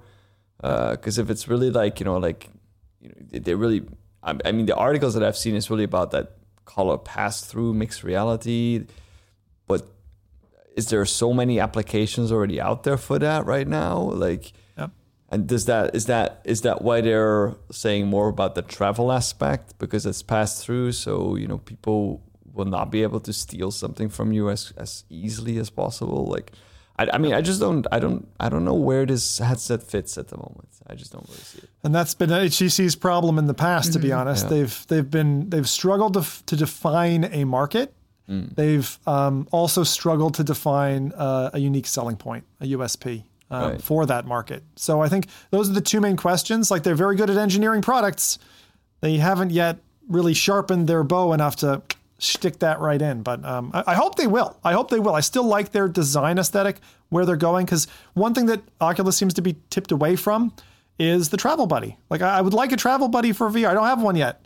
One that just allows me to do, even if it's more simple, even if it's more, not really 3DOF stuff, but I don't know. I want something that goes well in a suitcase, travels with me. I can bring VR, but isn't as lumpy as the Quest, maybe folds up. I don't know. We'll see. Some of Bradley's leaks showed some pretty nifty facets of that headset, but let's just wait and hear more. So with that, I think it's probably a good time that we swing ourselves towards the releases. So if you like games, well, if you don't, better start now. Here's some gamer cheer for you. So Adam's going to highlight games you can play now. Yeah. And what's coming? I am the Jose this episode. No pressure or anything. But first up, we've got a game that's might be familiar to some. It's House Flipper Pets VR. So there's the popular desktop game House Flipper, which eventually they made a VR version for. But now they have House Flipper Pets VR. So basically, this one is the same apartment renovation that you know and love, except this time now you have pets for added responsibility and dopamine. Currently, it looks like the only animal types are cat and dog. So you take responsibility for pets and the trouble they can cause along with apartment renovation. You can clean, collect garbage, remove stains, fix damaged pieces of furniture, and change wallpapers. But also don't forget about the needs of these lovely creatures. You can feed them and clean up after them. And it seems like there's flip them? I was going to say, like... What do you mean? Like flip them, like sell them, or flip them like physically? Because one's a well, I don't know. Both might be. I don't know. This is rowdy. Let's. Animal activists are going to get upset for sure, but... I want to flip some cats. You know what? I'll tell you what. I'll give this a shot, and I will report back, and I will let you know on the selling and the flipping and the all of the things. But I don't know enough about House Flipper. Is it you do up a house and you sell the house, or is it you're more like moving from house to house? I just don't understand the core concept. So you start off with like a really crappy, dirty, rundown house, and then you like clean it up. You change the wallpaper, the floors. You can add furniture and things, and then you sell it. Pretty simple. Oh, so that's how you're supposed to. Okay, I've been doing it wrong all these years. Oh God, maybe that's for another episode. I'm a little scared. But next up, we have, this isn't exactly new, but it's new for the Quest. We have Mask Maker, which came out for the Quest a couple days ago. So that one's from Vertigo Games, of course, like we mentioned earlier, specifically the creators of A Fisherman's Tale. So you basically play as a mask maker's apprentice, and you learn the magic of crafting masks to immerse yourself in the intriguing beings within the game. I actually haven't tried Mask Maker yet, but I've been interested in this one. And this is going to be... I can't wait. It looks... Before I forget... It looks so good. Are there any masks with the vibrating thing? Maybe you can make one. I don't know. You could probably make them, I think. But this one's $19.99 or around 16 pounds. And I forgot the price for the last one. So if you're really interested in House Flipper Pets VR, that one is $17.99 or around 14 pounds. It's on sale currently. So grab it while you can. I really like the price point of VR titles. So about the 20 mark, is like nice. I still, every time I open up the PlayStation store, my heart falls out of my chest. Like literally $100 for some games. Not joking. Not even special editions. Just 100 Canadian bucks. It's like, oh God. Well, the Steam sale's coming up soon, so watch out for that. Forward to that. Oh yeah, the holiday Steam. Oh great, yeah. Oh. I will. There was another release actually that I have an honorable mention before I go to some updates that I didn't give Rowdy the trailer for. I apologize, but this one's another existing game that went to Quest recently, which is Compound, which you probably, if you're on Twitter, you may have seen this around a lot. So it's basically randomized roguelite, free roaming shooter for VR veterans. So definitely check that one out too, because it's been on Steam for a couple months, but I think at the beginning of the month it came out on Quest, right? Yeah, I played Compound this week. Actually, it was I just played it for myself because I do that now, only 2 shows a week. He's got it. Look at that. Sorry. The reload mechanic is different than any other reload mechanic in any game. So, for example, there's a gun that's like a SMG, submachine gun, and it's got a rail at the top, and it like pings off, and then you have to attach another one and click it in, and and then fire again. Now you have two-handed capabilities and you can cycle between guns on both hands. They've got a really cool soundtrack, vibe, the general fluidness of the game. I was a little disappointed in the tempo because this game feels like almost like a Doom or like a Wolfenstein type thing where you're kind of going. And I found the pace was a couple notches back from that. And I played, I think I killed about 300 enemies before I ended up biting the dust, but it's incredibly well polished. It's been out for a while. The devs have been working away at it. And holy cow, what's going on with Rowdy's face? No, it's only on my side. Oh my God, you look like a cyborg. It's amazing. He's matching the game. I mean, it's kind of robot-y. Pixelated. Yeah, absolutely. But good game. I think a lot of FPS fans from the 90s and stuff would really like it. But the thing that exudes, it's very well put together. And there's a bunch of awards. So as a single player game, you can really like tuck into and keep playing. You can get it. Didn't actually hook me. I'm a huge roguelike fan, but didn't hook me from that side. But it was a really solid FPS. And I think the guns, once you get a hang of them, feel unique. And so Compound deserves the accolades it gets from the VR community, I would say. Yeah, it looks really interesting. Currently, at least on the Quest store, maybe the same for Steam or keep an eye out for sale. It's $19.99 or around £16.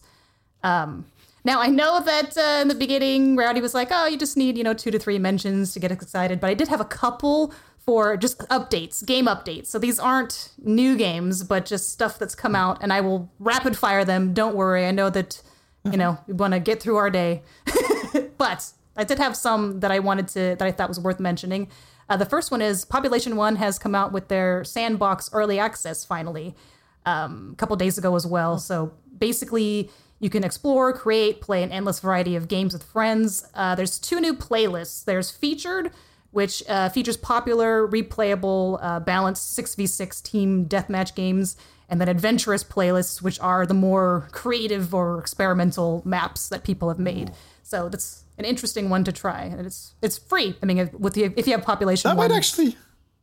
That might get me back in, because Pop 1, when it landed, was really cool for a couple of months, and then I played the update with the hay bales and stuff, and then after that I just stopped going back. Yeah. But the gameplay loop, the nicest thing about it is if you're on your own and you want a game with other people, other humans, Rowdy doesn't count, then I'm saying that because he doesn't like people, not that he doesn't count as a human. This new mixed mode sounds a lot like an old game that we had called, it was a VR game, a driving game with like floaty cars called Distance. If no one's ever heard of this, it was a thing back in like 2016, 2017. But there would be community-made maps. Some of them would be so dramatic and disastrous that like you couldn't play them. They were unplayable. And it was a voting system to uprate them. So very similar to what they're experimenting with here is the idea of, hey, give me something interesting or give me something stable. I love that concept. I think you've just sold me on going to go play some more Pop 1. So, yeah, because you kind of get tired of the same old after a while. And, modding community, people who make their own maps, they're nuts. So it'd be really interesting to see what they bring to the table. Like, I know I'll probably try them again, too, once we have, like, some highlights of what people are playing that's been created.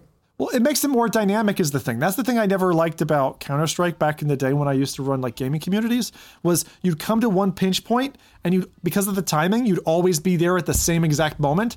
And you get that in VR now with things like Pop 1 on the standard maps because people just know exactly where to be. So, yeah. And so this just brings in that element of like, are you good with a changing environment? Mm-hmm. How can you adapt? Are you adaptive? And if you like that dynamic gameplay, then this is fantastic. Great. Exactly. Definitely sold me on it. Nice. Yep. Next up, we have, for those of you who are artists, Vermilion, the painting app, actually has a multiplayer update beta multiplayer update that came out very recently. So now you get to paint together with up to 3 friends, either public or private. And this has come out for both the PC VR version and the Quest version. Not sure if it's cross compatibility. I wouldn't be surprised, but yeah, that's fun. Now you can have your own little painting class together. Super exciting. That's very neat. I'm definitely drawing stick figures in front of nobody else. No. Not doing that. You've got to practice. I'm just kidding. I know. Zenith, they also have a Winter Festival update that came out. These are all very recent, so I could stop saying very recent. But basically, it's a world event with agent rank challenges to earn winter coins, toys, and valuable rewards. New winter-themed public events, quests, recipes, cosmetics, and as well as new creatures and pets. So again, if you're a sucker for winter Christmassy things, definitely check that one out. And finally, rounding off the list of updates, there's been a lot of updates to rhythm games this month as well, starting off with Beat Saber. They've got their Rock Mixtape DLC, featuring tracks from Steppenwolf, Kiss, Lynyrd Skynyrd, Nirvana, just a lot of highly recognizable, famous rock bands. So that one's currently on sale for $10.96 American dollars, or around £9. It's a very weird amount, but you know, they're making so much money. It's scary. It's so scary how much money Meta makes on Beat Saber. Jesus. Then we have Synth Riders, who actually released a Groove and Essentials DLC for all platforms as well. This one includes a new disco-themed stage, plus tracks by Bruno Mars and Starcadian. So basically, with all of these, you can buy the songs individually, but I'm just going to list the group pack price to make it easier. For this one, if you wanted to buy the whole pack, it's $7.99 or around £6. And then finally, for the rhythm game round-off, there's Ragnarok, which released their Nuclear Blast Raid DLC. I love Ragnarok. But anyway, 9 new tracks from bands such as Equilibrium and Beast in Black, a new Longship, and Unique Hammer Skin. And for that one, the whole pack is currently, I believe it's also on sale, currently for about $9.41, or around close to £8. And right. That's all the gaming news and releases and updates, et cetera, that I have. I hope I did Jose proud. You did expertly. That was amazing. That was great. Good job.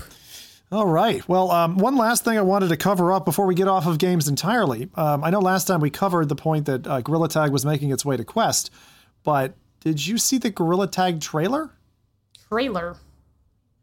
Yeah.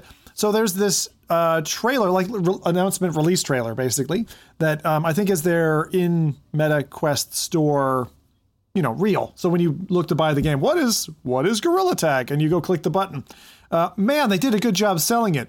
They did it in the style of a nature documentary, like one of those classic David Attenborough ones. It's like, and a new baby gorilla. Look at him flailing about, not knowing what he's doing. And then he learns and he grows up. And it's really well done. And because I've loved Lemmings' creation since inception, since the very beginning, I just wanted to support again and just say, great job on the trailer. The trailer is so funny.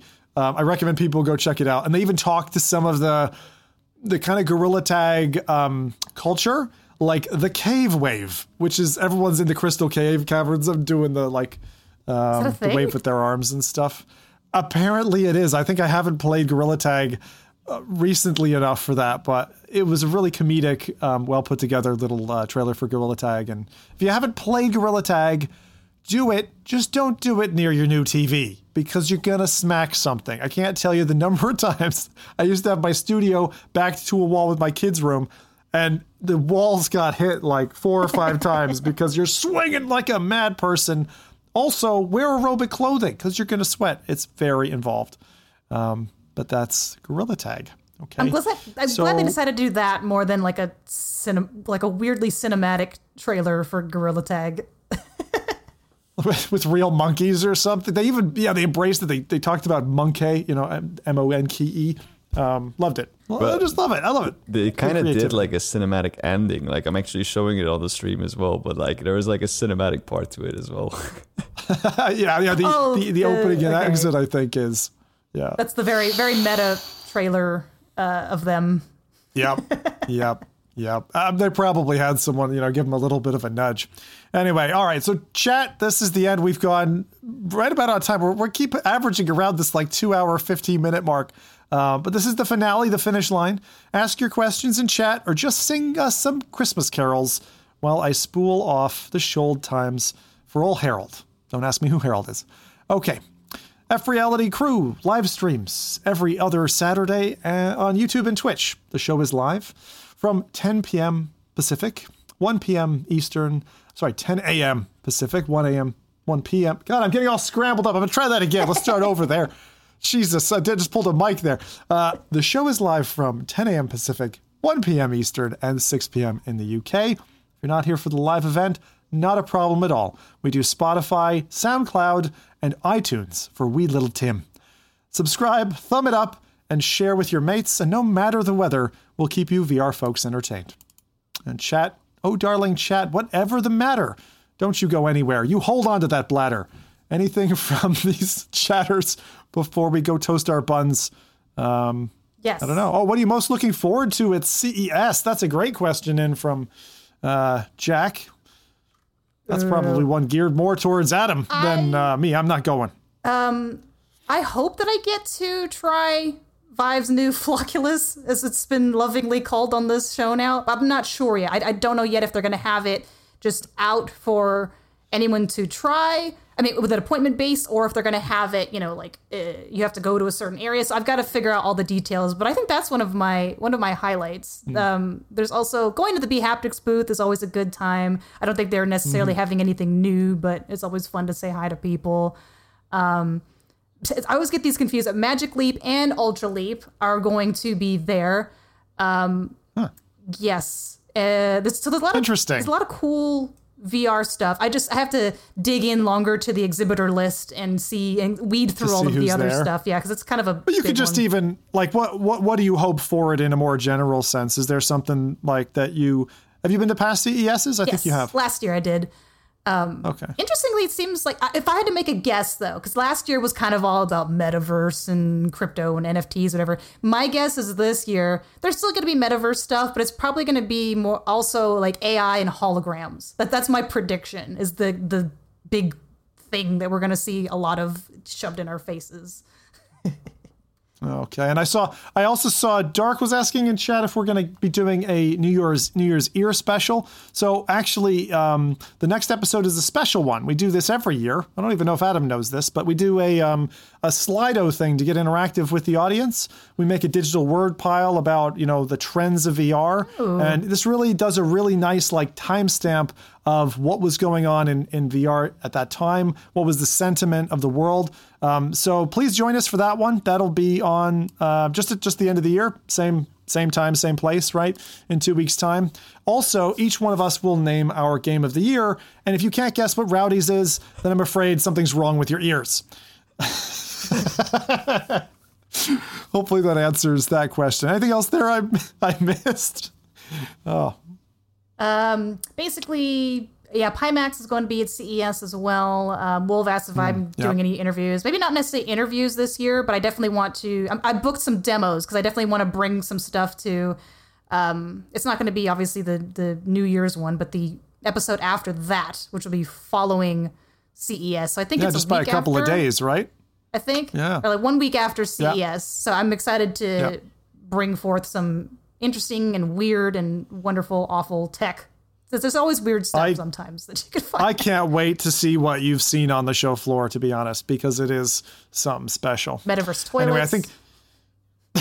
Yeah, there's all kinds of. What's the weirdest thing you saw last time? Last time you were at CES? What was the most off the wall thing that you? I don't know about. It wasn't a product, but it was just marketing. Because again, Metaverse was huge then, so there was a whole wall that I saw. I think that the company had those.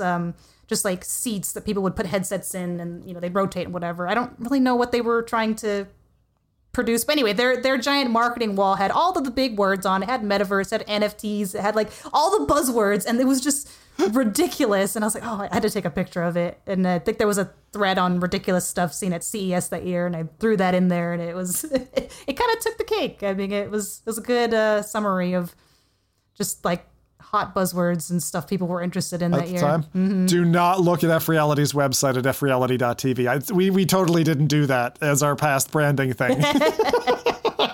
We might have. Yeah, that's it. That's also a place you can catch. The links to all of our other stuff is at freality.tv. We don't usually push the website. If you want to click on and learn a little bit more about each of the faces of the show, that's another place you can link in. It's also in the description normally. And normally we also post timestamps and stuff like that after the show, which I think, given Jose is off traveling, I think I will probably pitch into that just after the show this time. Thanks very much, everybody, for tuning up for this. Looking forward to the next episode in 2 weeks' time. And I'm going to say this is my outro. thanks to all, and to all a good night. Just remember one thing in Demeo this week. Rowdy sure put up a fight. So see you all. Goodbye. Cheers and happy Christmas to anyone who's celebrating. Happy holidays.